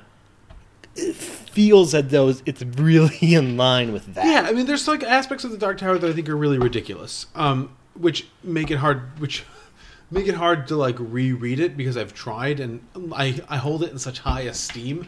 But there's like, I think there's a confluence between Neil Gaiman's Sandman and the Dark Tower, and I haven't read Sandman, so maybe that's right. So there's no. I think they work on the same level, and I appreciate them in the same way. And I have an equal problem rereading them now than I did when I initially read, or that is like the first couple times I reread them after the initial kind of mind-blowing experience, which was that. The idea that I always like found really powerful from the Dark Tower was not the idea of like many realities kind of stacked on top of each other that meet at this hub with the beams, which are like spokes on a wheel that kind of attach all of these realities together, and the idea that you can kind of fall between realities and all this other stuff. The Dark Tower thing that kind of always appealed to me was the idea that it's really articulated in Wizard and Glass, but is present in a lot of his stuff about like the thinny, the idea that reality is thin in places. But I think one of the reasons I've left the Dark Tower behind is because he's written a bunch of other stuff since then, which I think does that stuff better. So one of my pivotal, if I had to do like a pivotal story or a pivotal book or whatever, if we were doing pivotal books, this story I would just, you know, bastardize like that list, like I bastardized this list to fit my Great Pumpkin in, and I'd put his story N in, which is one of his, just the letter N. And I think Revival works on this exact same idea. I remember like getting off on, and I don't mean literally getting off. People like, don't worry about that. I'm not a dream sequence with an English teacher, right? I'm not like Needful Things reference. Yeah. My favorite scene in King still. Needful Things. It's a great book, except for the fact that it isn't. But it's interesting. So in N and Revival, the horror for me, or the really interesting part, comes from the idea of knowing that just beyond the veil is, and this is all Lovecraft stuff, but I find Lovecraft really tiring. And so does everyone who reads books, amongst a bunch of other stuff. And I think King does it is better in the hands of someone who treats it as a cool idea rather than like a way to understand why a person has to live in the same, like a white person has to live in the same world as a black person, which I think is why I think is what Lovecraft was doing back then. N has this and Revival has this. N has a field in Maine where there are 8 stones which are holding in a darkness, and obsessive compulsive behavior is reframed in that story, I think rather excellently, as a process by which people are holding in the dark. It's almost like an incantation thing. You know what I mean? By counting, by placing things, by obsessing over like the numbers in things, or like how your shoes are tied or how you feel or whatever that stuff, you're actually serving a greater need, which is holding a Cthulhu type monster at bay. And I guess I ask, is this similar to where like obviously that is metaphorical towards like internal demons? Like King is doing all that to say sure. Responding to that, and like, is this similar to where like it's everything's burying down in the level? 100% similar. Okay. The genius of this movie, or the reason that this movie affects me more than almost anything else, is because he kind of does some of the same stuff. You know what I mean? Where he's framed it in this very surreal way. There's very surreal touches, like the fact that like civilization seems to be ending both outside the bunker and inside the bunker. There's Hazel's house, which is on fire. There's like Adele's... I'm so concerned about dying in the fire. Choice? Yeah. Well, it's always a hard choice how we choose to die. And Derek, who lives in the basement in his underpants, but who is like featured throughout like the whole rest of the movie. There's like all that stuff.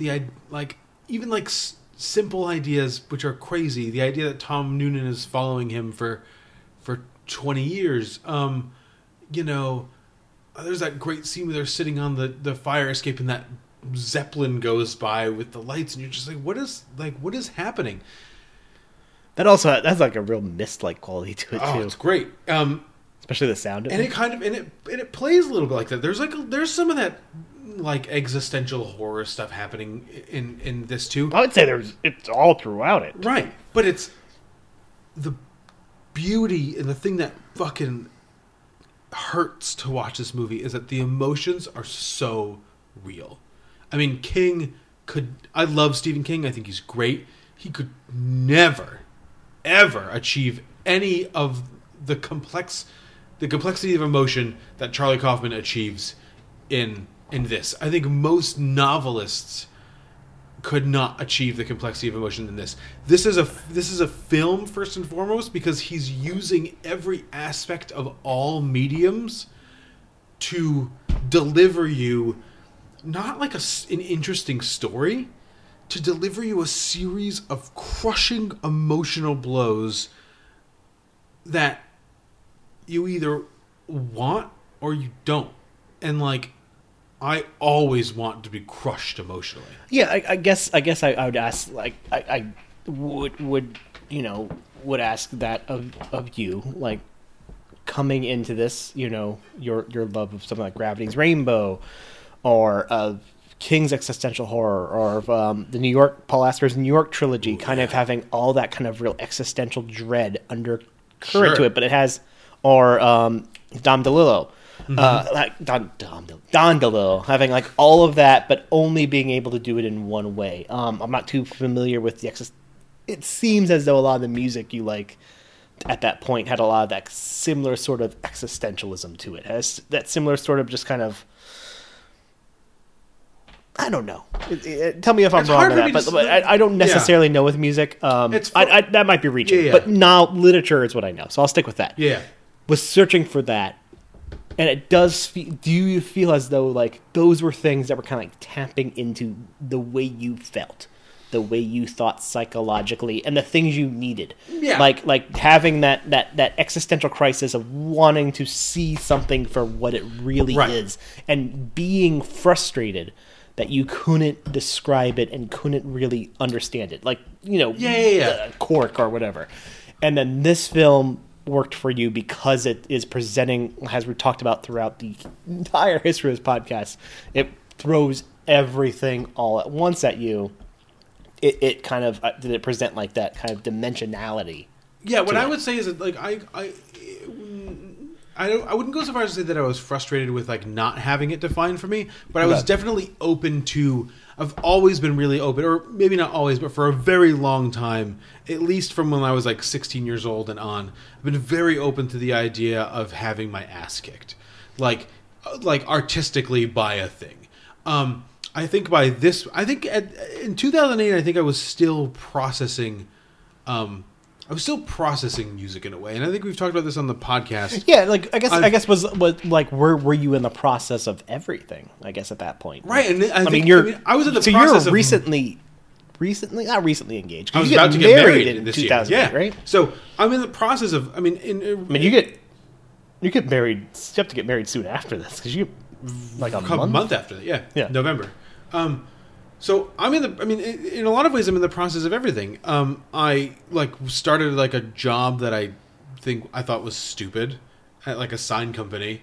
So I was still looking for you thought it was stupid, and to this day it's still stupid. Well, I've said to every interviewer that I said it to recently in an interview.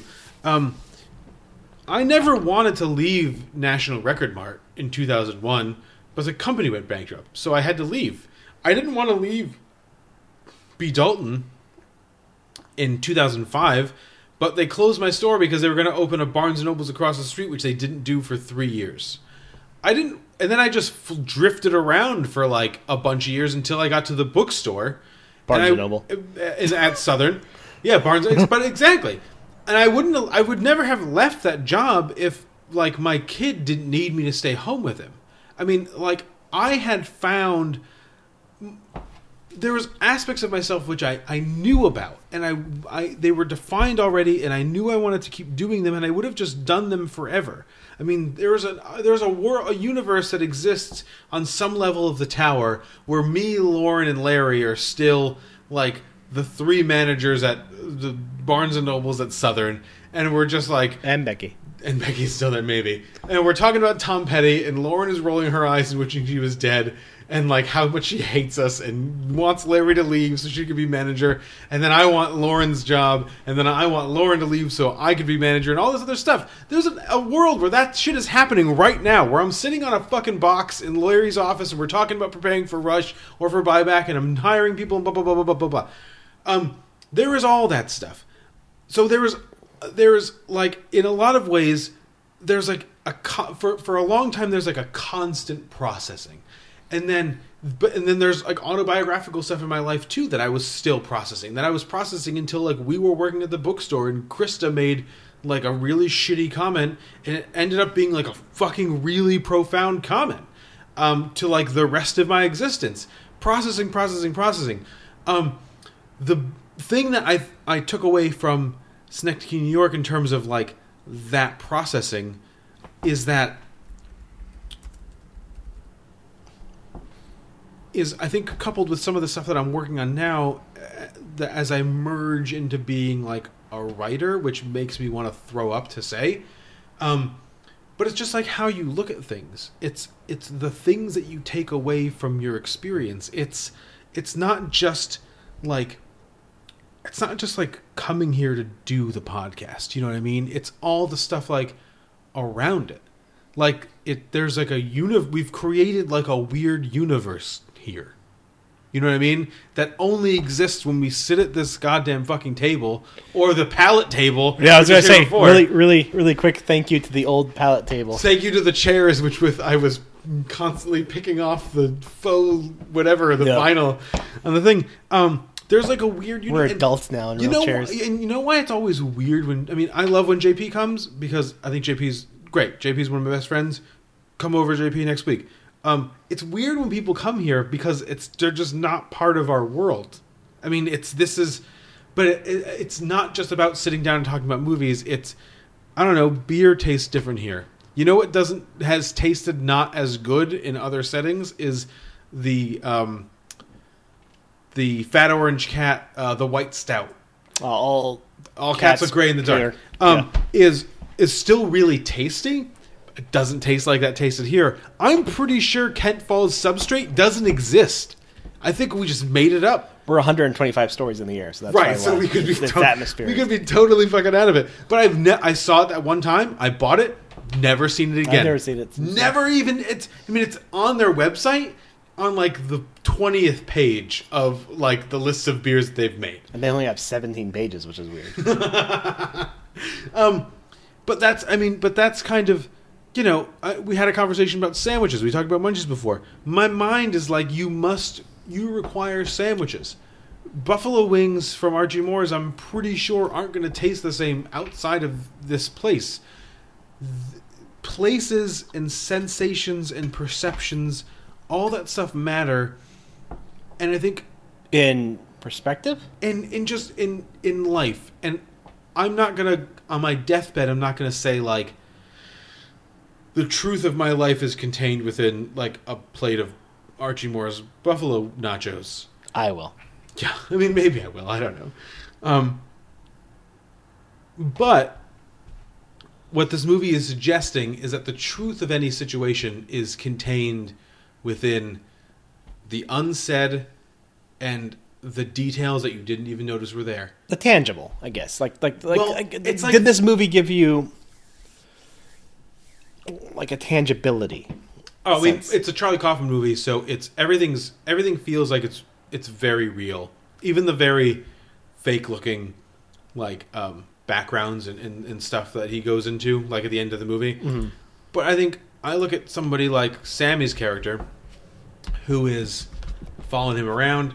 He's in the background of everything. He is literally a physical manifestation of the idea that what's happening outside of the realm of your perception is often the thing that matters most to your life. So a fucking faucet handle can hit you in the goddamn head, but that isn't the thing that like you should have been paying attention to. You know what I mean? Like, there's so many other things that are happening underneath the surface of whatever is happening to you that make that thing as powerful and as significant as it is. Where does like some of the sad elements of this movie come in? Or how does that, like, those sad elements reflect in that idea? I'm not 100% sure, but I think it's probably because if the movie has a message, it's that you were too busy looking at the big picture and not focusing on like those details. So like we only get a sensation of what the green jacket means, or we only get a sense of what the green jacket might mean when we're hearing it through his daughters, or when we're hearing it through his daughter's voice. You know what I mean? She likes pink things, so he gets her this box that says it's a nose, and then it's maybe there's some stuff in it, I don't know, but then the box shows up. It's this idea that like she likes pink, I will get her something pink and she will like it. The idea, I think, juxtaposed to the tattoos are like the idea that there's all that stuff is. I think that tattoo is a really interesting thing because it becomes a part of your blood. You know what I mean? It becomes a part of your skin. It poisons her. It's in that right in that scene. It's what poisons her. It's not an external thing. It's an internal thing. And Caden just kind of, he can't, and that's why I love the idea when that doctor's like the eyes are connected to the brain and the eyes are like part of the brain. Yeah. He's like, that doesn't sound right. The idea that you can't see Adele's paintings without extra eyes is like super profound. Like it's like another physical manifestation of the idea of subtext. You have to look inside yourself to see the real stuff. And Caden just keeps running into this idea that he doesn't have, that he keeps running into that idea when he tries too much to just play off the surface of everything. I guess that's an interesting question to ask you. Do you think he's his own worst enemy, or do you? Because I think you could see this movie. 100% his I think you could see this movie in two ways, though. I think you could see like the outside world being kind of something that's holding him back, in addition to his own problems. But you could also see the outside world not being an issue at all, and everything being within him. Like, I think the great example is that eyes are a part of the brain, and he says like that's not right. Even though logically a viewer would be like, no, eyes are a part of the brain. But it would be, you know, from our multiple discussions on Kaufman, a Kaufman thing to be like, no, they're not. just for the sake of joke. Yeah, but it's also very serious. Yeah, absolutely. Do you think for yourself, and when you saw this in 2008, and when you still see it today, like, do you see that as like Caden as his own worst enemy in his pursuit to purge himself of all of this to see what he needs to see? So I think you have to kind of look no further than like the super great and weird, but also really great. Let's say it again. Hope Davis. It's her psychiatrist character where she's totally played for laughs. She's a psychiatrist, but she's like a totally surface psychiatrist. Like everything that Caden says to her is meaningless. And she's just trying to sell him books. It's this idea that I don't know what his I wouldn't go so far as to say that like Charlie Kaufman has a problem with psychiatry. But I think what he's saying is that there's work to do beyond like that surface level stuff. Yeah, so he's totally his own worst enemy because he consistently chooses, and maybe it's like Charlie Kaufman's commentary to like the world outside of this movie or the world that he made the movie in, which is that we consistently try to look for answers in these very ultimately surface level places, when in reality, to get where you need to be happy with yourself, you have to go deeper than even like, I mean, the surface can be as deep as it is, but there's a point. There's always a point. Again, the genius of this movie, like there's 4 sound stages. Yeah, I was gonna say, like, how many sound stages do you have to go in to get to the truth, to get to the knowledge of who you are, what you're doing, which is from something. Like that entire idea of like from something I've read historically. Oh, I don't know, but I can't remember what it was. I mean, I know there's. I mean, my parallel. Maybe Shrek. Yeah. What happened in Shrek? Well, the onion. Maybe Charlie Kaufman really loved the onion scene in Shrek. Well, my parallel for this was there's a Stephen Milhauser story called like In the Court of King Herod or something, where there's court like miniaturist, and he makes like doll houses, as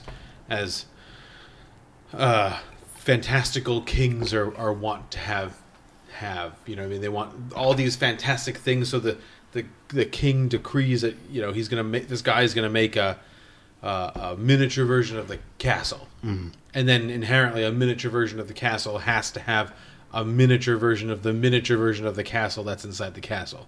Yeah, that's this might just be an old story. I think it's just like a thing that, like, I think it's probably a mythological, or not even mythological, but just like an old kind of narrative trope that gets used from time to time. I almost think it's like a Twilight Zone or Outer Limits thing. Totally. From. I mean, I didn't watch a lot of Twilight Zones or Outer Limits. I actually watched more Outer Limits than I think I remember. I remember watching a lot of Outer Limits at the time. 90s one or the 90s one? Yeah. There's a 60s one. Is there? Nobody watched. Yeah. So, I mean, it wouldn't surprise me to find out that both of them did that, or even that, like, Jordan Peele's new one, like, did a version of that. Or the Forrest Whitaker one from UPN in 2003. But no, I do see that. It's just like this. It's interesting to see that perspective, because I could have seen you seeing it both ways.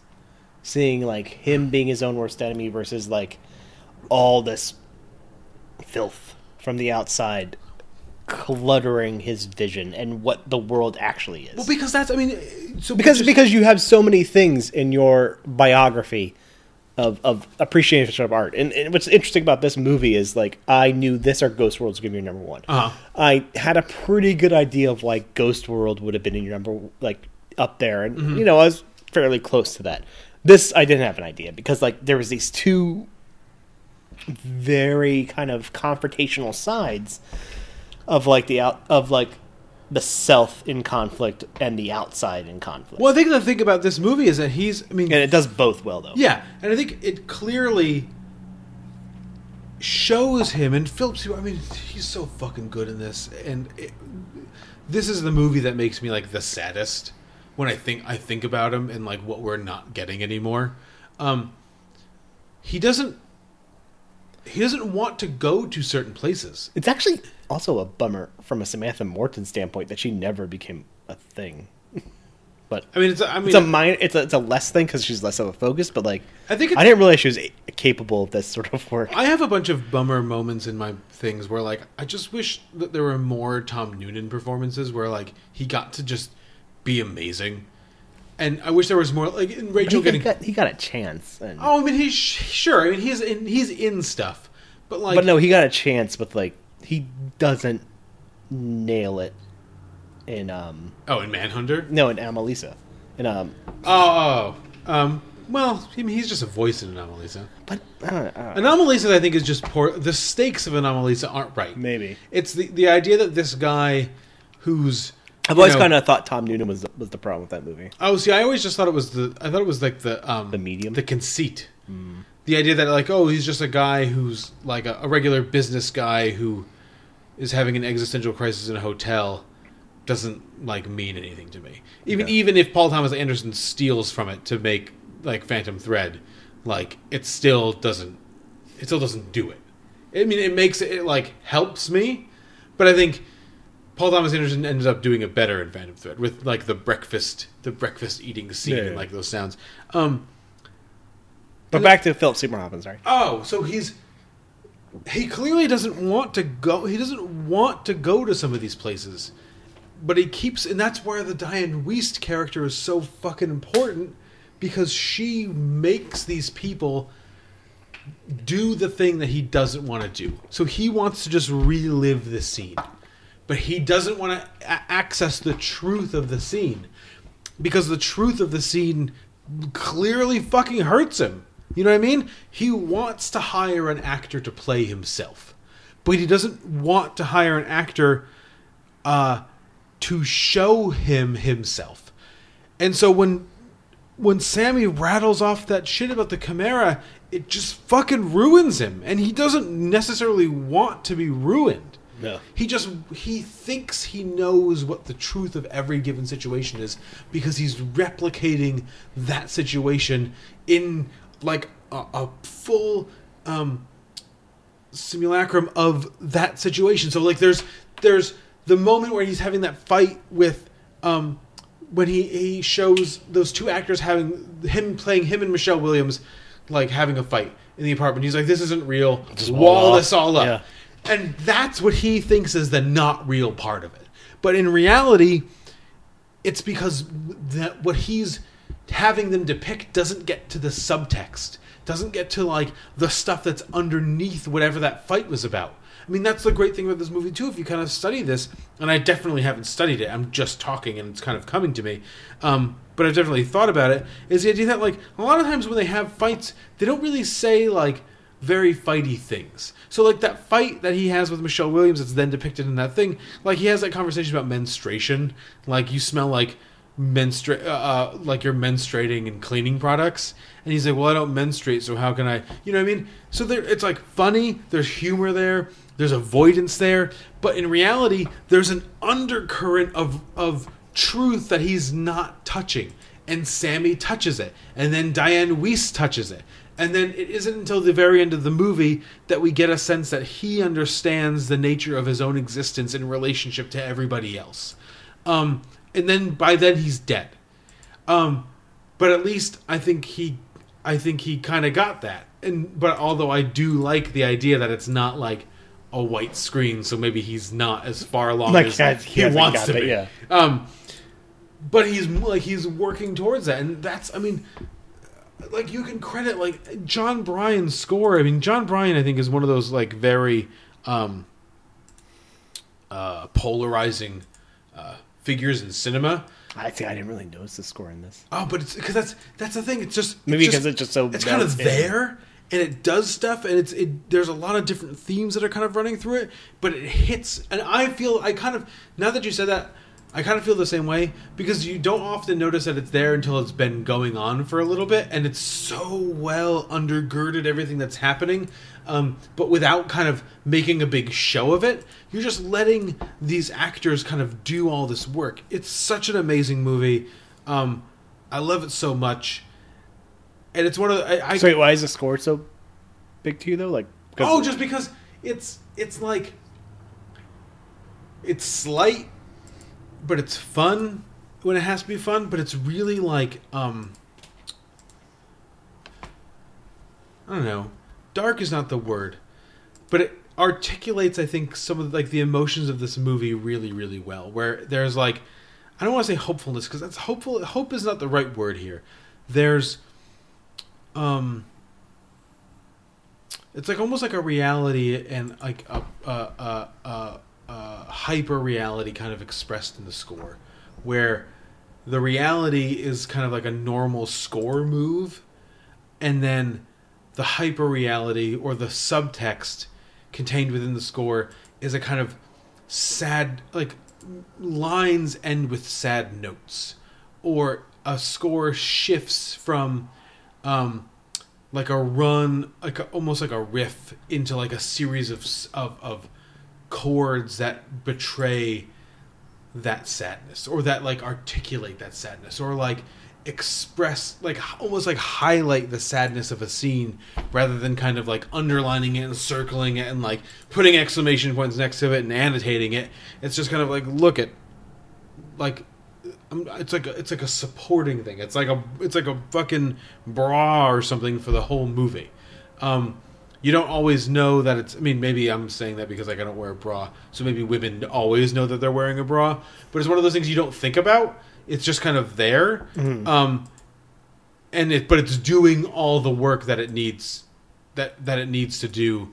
But it's clever. It's not like heavy, even though the emotions are heavy.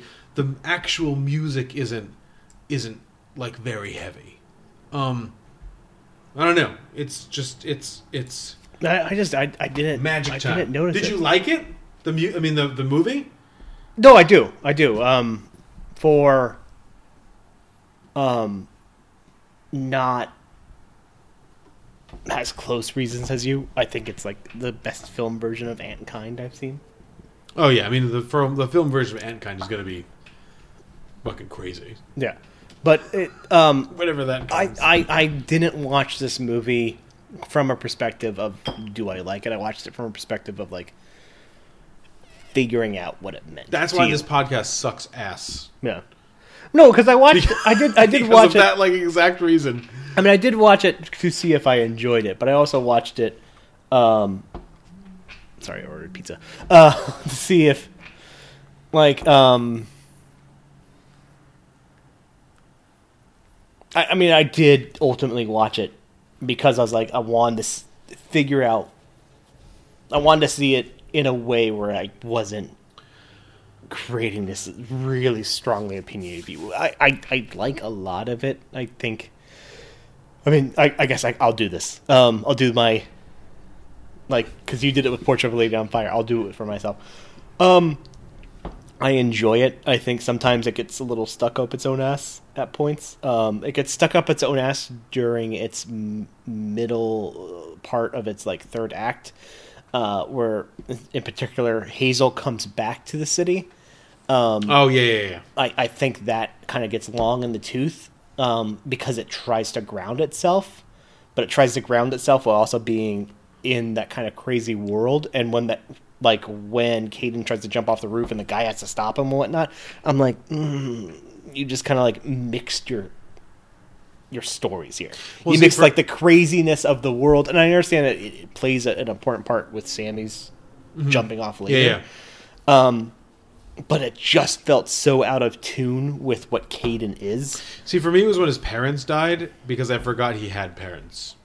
Oh, see, because when every time one of his parents would die, I'd be like, "Oh yeah, he has parents." When his dad dies, and the one woman, I can't remember who, I don't remember if she was like a significant character, but says like, there's so little left to him, and then it's a fucking miniature casket dropping into the ground. No. He says that. That's he's like my dad died. He went to the hospital because he had a hurt. His body was riddled with cancer. He went to the hospital because his finger hurt. But no, the woman says to him like there was so little left of like at the funeral. Oh no, but I thought he said like there was so little left. No, the woman says it. Yeah, it's like it's and then one right and then together, it cuts down to the very very small casket. Like I love that just because that is fully like into the mindset of it, and I think for me like the part where the film tries to ground itself, where he's like in his. Supposed to be in his late 40s, early 50s or whatever. When his legs start shaking. Yeah, where it tries to like re-ground itself, I kind of it lost me a bit. Overall, besides that, though, I like it quite a bit. I wouldn't be surprised if it's one of those things, and I'm not like, I don't want to put like ideas in your head. It's never going to be, I'm thinking of ending things for me. Because I think I'm thinking of ending things is, I find this movie to not be a has-well read Charlie Kaufman, and I think I like Charlie Kaufman when Charlie Kaufman like is so. I'm always of the mind of like I love me and you love Charlie Kaufman for the same reason, but I want that kind of creator or that kind of writer to like defend his arguments, and by the time he does, I'm thinking of ending things. He's like, the reason I feel this way is because of this constructive, this. Yeah. It's whereas this is kind of like a feeling. He's like, I feel this way, so here's like a scene. There's a weird, maybe it's not weird. There's an appropriate cynicism to him thinking of ending things that isn't here. Where this is still like really in like if you compare them, this is a very hopeful movie. That the idea that like you can figure this out and you can be a whole person maybe one day. And like here are all these opportunities and all these people and all these people who love you that want to like help you on your way. And then I'm thinking of ending things as like, yeah, life fucking stinks. I'm thinking of ending things as still hopeful though. Compared to the original text. Oh, sure. Well, the original text is really lazy. It is lazy. Text is like a murder mystery. The fact that Charlie Kaufman decided to take anything he wanted and decided to take a book that was the opposite of hopeful and then add something to a post-credit scenes of the car starting up again. Right. Not the guy fucking killing himself, but decided to actually throw that in there. And the car starting up and it maybe potentially being that guy like deciding like, no, I'm not going to do this. I'm thinking of it, but I'm not going to do it. Speaks volumes as to what Charlie Kaufman is. He's still in that volume of like, nah, but maybe. I think the difference between the two things in terms of hope is that there are other people in this movie. Yeah. And there is nobody in I'm Thinking of Ending Things. And I'm Thinking of Ending Things is also backed by a lot of strong arguments in defense of his negative standpoint. Oh, sure. Like, Synecdoche, New York is kind of like in that spot where it's just like, I'm unsure. Like, and I think it works better from like a point of, I think it works better from an actual real life standpoint. I'm Thinking of Ending Things, as much as I like it, it's too cynical for me. Oh, like it's so cynical. It's no longer human. Yeah. Oh, like it's beyond the pale. It is like, but in a lot of ways, it is an argument for like this very artistic sort of an artistic sort of molasses. Is that the Malaise. word? Malaise. No, you know what? Molasses. Molasses. Yeah, artistic molasses. I mean, that's awesome. I mean, I think for me too. I think I think the difference for me is that like because I connect with the emotions of Synecdoche so much, it's feeling the length that it feels doesn't ever bother me. Like it feels like it's 8 hours long, but it also just kind of keeps going and is amazing. It felt like an appropriate length to me. I'm Thinking of Ending Things. Just feels there's a point where it feels interminable. Yeah, I mean, and it's amazing, but there's a point where like an hour and maybe 20 minutes in, you're like, how long have I been watching this movie? It's beating you down, yeah. And it's when you see that you still have an hour left, you're like, I don't know if I don't know if I have it in me. Gotta do it. I don't know. Oh, of course, that was my number one movie of last year that I'm saying that about. Love it. My number two, I think. Yeah, 2. There it is. No, but I get it from your standpoint. I'm curious. I don't know. I felt like I forced in the King reference, but like when you mentioned all those things. No, that's the thing. If I was to make a pivotal, I mentioned pivotal books before, and I have this list. I don't have it in this current iteration of my wallet because it's like a trifold, and I didn't know it was a trifold when I bought it, and now I'm just like stuck with it forever because I can't put like folded up pieces of paper in it without the wallet becoming humongous. I have a list. Just put it in the front and your dick looks gigantic. Square, but gigantic. What is that? It's my list of my favorite things. Oh, it's my favorite things. And people will be like, ooh, cool. No, they won't do that. They'll be like, that's sexual harassment. And I'll be like, you sexually harassed me for, asking me questions about my area. 4D chest. I have a list of my pivotal books, and I'm just for fun the other day tried to make a list of my 100 if we were to do a pivotal album list. I was like, what would be on this? And the reason we could never do a pivotal album list is because I made a list of like 130 albums without having to look anything up. The bigger reason is I couldn't name 100 albums still. No, I just wanted. We just didn't think of from a podcast standpoint, just like, could I do it? And I was just like, I can't do it because without even looking at my collection of records, I made this list of records, and I don't know how to get rid of the last one I wrote down versus like the first one I wrote down. Yeah. It's just like impossible to me. But Dark Tower is on that. I mean, Dark Tower as an entity is on that list. Sandman as an entity is on that list. And is it all for like biographically similar reasons? It's like roughly it's for, and I think they're not like as emotion. They'll definitely be very low on that list because there's not like an emotional. Oh, absolutely. I meant like just like kind of like the same frame or position of philosophical mindset. Sandman would be on there because from looking at it from that perspective, Sandman kind of touches on an interconnectedness of time, which is something I'm really like kind of interested in. The idea that like I'm occupying, and again, it's all personal stuff, and I hope everyone gets that. I mean, it's been. I'm not telling you how to acknowledge Sandman, listeners. It's the idea that like you're occupying time while simultaneously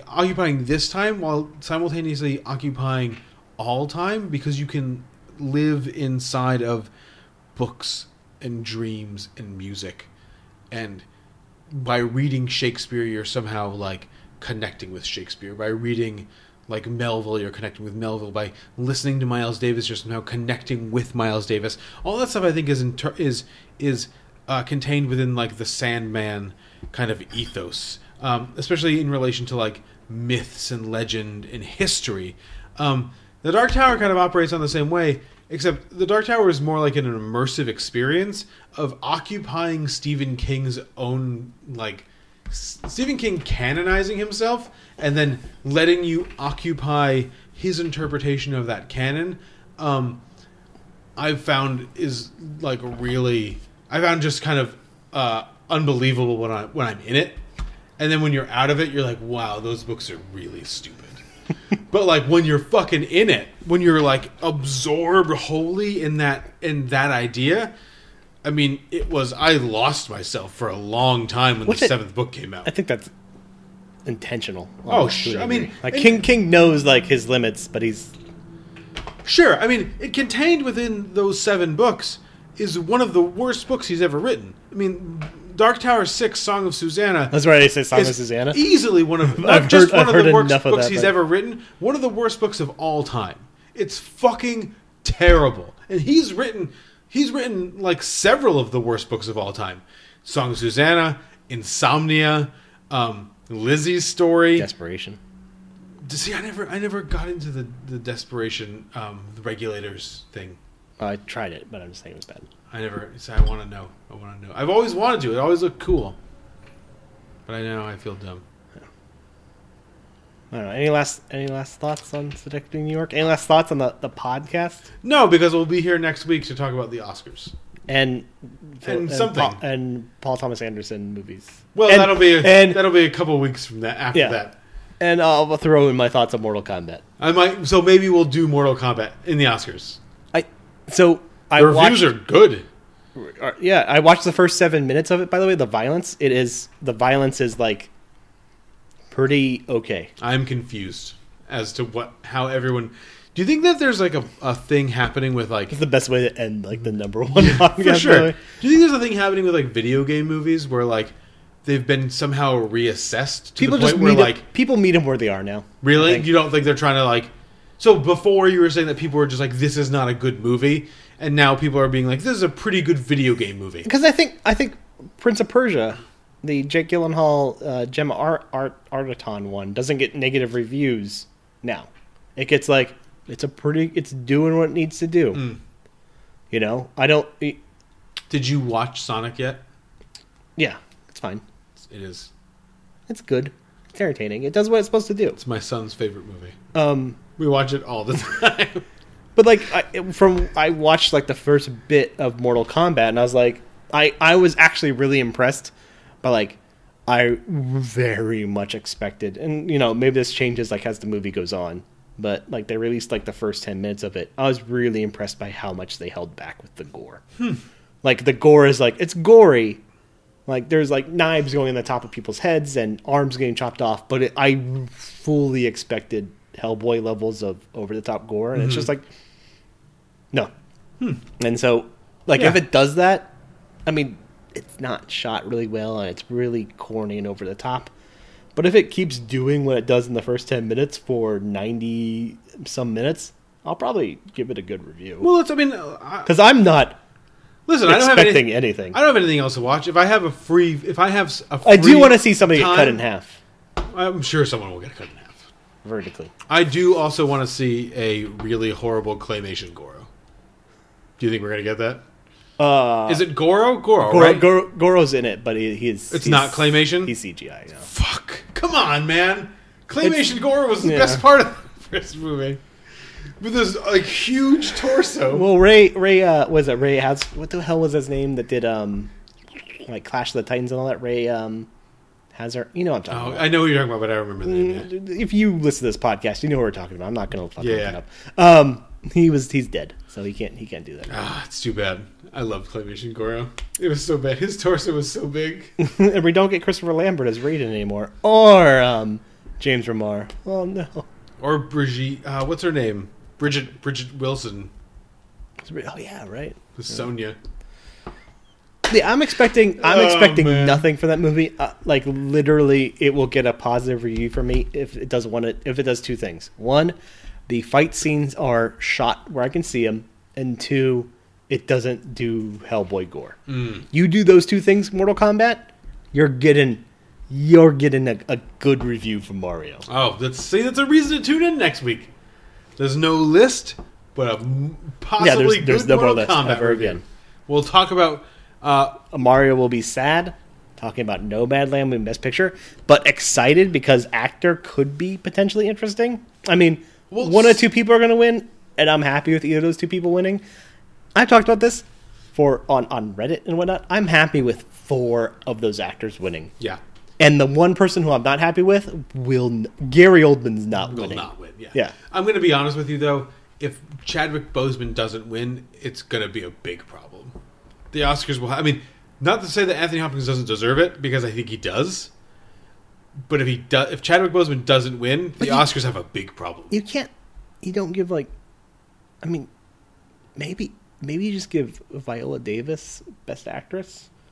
And I'm not... Okay, this sounds bad. But, like, Viola Davis is... And I think Carey Mulligan and Viola Davis are 2 in there. I don't know necessarily if I still give, of those nominees, Chadwick Boseman Best Actor, personally. It would be tough for me. I think you got to do it, though. Because I think he deserves... Knowing me, you know what I do. You give it to Riz Ahmed. No, I give it to Delroy Lindo. No, I get of the nominees, I do the coward thing and go like, Steven Yeun, here you go. Both of them win. No. I do the coward thing and make it a tie. Here's the thing. I think there's a world... Because they're doing two different things. There's a world, I think, in which this is already established, and the winners... The only race that's left is Best Actress, and Viola Davis just wins it. There's another world where everything goes fucking crazy, and Minari kind of kicks everybody's ass. Because Minari is getting this late push of everyone being like, you know what's great? Minari. I mean, if Minari has to make like Wish and win everything, I'm cool with that. Yep. That means Nomadland wins nothing. But imagine, I mean, it's not... Sorry, Nomadland. It's not impossible. Except your movie fucking sucks. Yes, although when Chloe Zhao wins, I will be happy that... I'll be happy. 100% happy. This. Especially when she like shits on China again. But it'll be. I mean, it'll be. But there's a couple interesting races. I think Best Supporting Actress is basically settled. But yeah. The Oscars, that is the one category the Oscars might Oscar and be like Maria Bakalova wins. Maybe. I mean, I think the interesting thing... Actress will be interesting, and that's like two really good performances. It's category fraud again. But category fraud in the opposite way. I would be happy to see Viola Davis win a Best Supporting Actress for a leading Best Actress, and a Best Actress for a Best Supporting Actress. Well, what do you think about the fact that my octopus teacher is slated to win this thing now? Oh, that's fine. But that's... I mean, I think it's... For documentary? So, yeah. I think it's so great. Documentary is so already... Time. I mean, time stinks. Well, everyone was just like, time is going to win. Time. Time is the only of the doc... Oh, yeah, my octopus's teacher. I mean, I actually still haven't seen my octopus teacher. But of the 5 documentaries, Time is legitimately the only bad one. Well, the second that they decided, like, we're not going to nominate Dick Johnson is dead. I know, come on.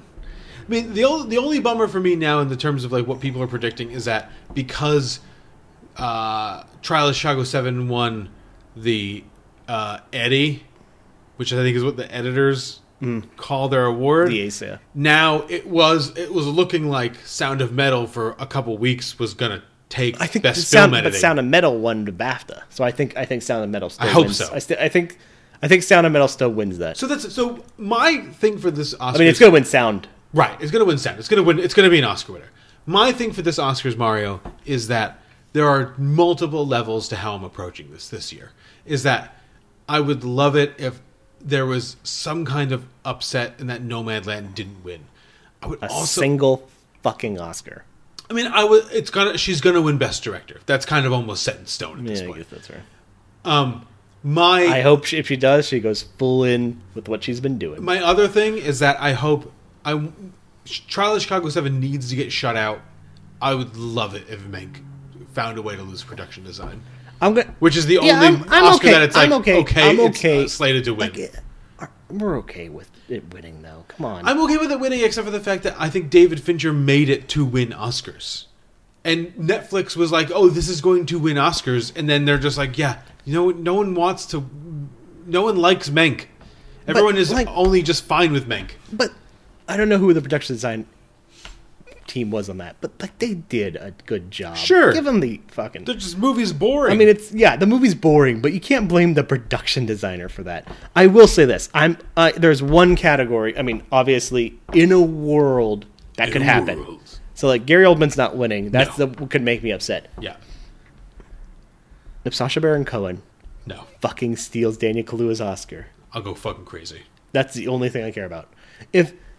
If Lakeith Stanfield somehow wins it, I'll be slightly okay. Did you see I'll be a little better. I'll be unhappy, but I'll be like, okay. If Paul Ratsey wins it, I'll be okay. I'll be unhappy, but I'll be okay. Did you see if fucking Sacha Baron Cohen wins that fucking Oscar?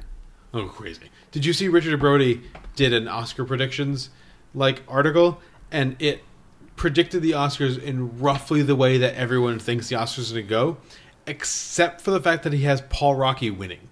He's like, I think Paul Rocky takes it. That would be amazing. Yeah, I would be shocked. I mean, that would be amazing. It wouldn't be the perfect world for me, but the one thing that would be a positive about that is he will. I don't think Paul Racky ever sniffs the Oscars again. Never. Daniel Kaluuya is going to win, unless he dies for some unfortunate reason, which he won't. Daniel Kaluuya is going to win a shit ton of Oscars. Yeah. Daniel Kaluuya is like. I mean, Daniel Kaluuya is like a generational actor. He's we can admit this. Oh, sure. He's a generational He's actor. fantastic, and he deserves to win it. Lakeith Stanfield will win an Oscar at some point. But Paul Raci will never be here again. Right, exactly. And if he ends up winning, that would be. I mean, I'm going to be honest with you. If he wins best sound and best supporting actor and best film editing, there's a chance it wins best. There's a chance it wins best picture. There's a chance like everything weird happens and they're like, oh, best picture, Sound of Metal. Or I just like the weird world where it's like best picture is like Judas and the Black Messiah. Well, I mean, I thought that was a real thing, but where it's just like it wins screenplay, it wins supporting actor, and it wins picture. Yeah, I'd like that. I'd like that. We'll see what happens. Just not. I mean, it's gonna be Nomadland, and I'm ready for that. Just not. I mean, I like Sacha Baron Cohen. Just that's the one category. You can't. Just not Sacha Baron Cohen. And it can't be Glenn Close either. I mean, I don't give a shit. That's supporting act. I mean, yeah. Can't happen. I don't like it, but like. Can't happen. Those categories don't blow my mind as much as. No, but I think when you have Daniel Kaluuya and Paul Raci as runner-ups to and Lakeith Stanfield, the only reason Lakeith Stanfield also, I mean, I guess the only reason Daniel Kaluuya I'd be okay with him losing is because he needs to be in the best actor category because that was a lead performance. All right, but we'll talk about that next week. And if you are really upset and are Sacha Baron Cohen and want to yell at us, or that you thought 100 films wasn't enough and you should have done more, you can go fuck yourself.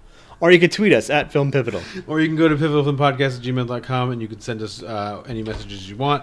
Or you can go to pivotalfilm.com. You can see a list of the movies in our top 100 list. Hell of High Water. And whatever number equals. I love the equal one. Every time I do it, I acknowledge it and must change. And then by the time I do it, I've forgotten it. But yeah, we'll be back next week with Oscars and Mortal Kombat. And then at some point we'll be back after that.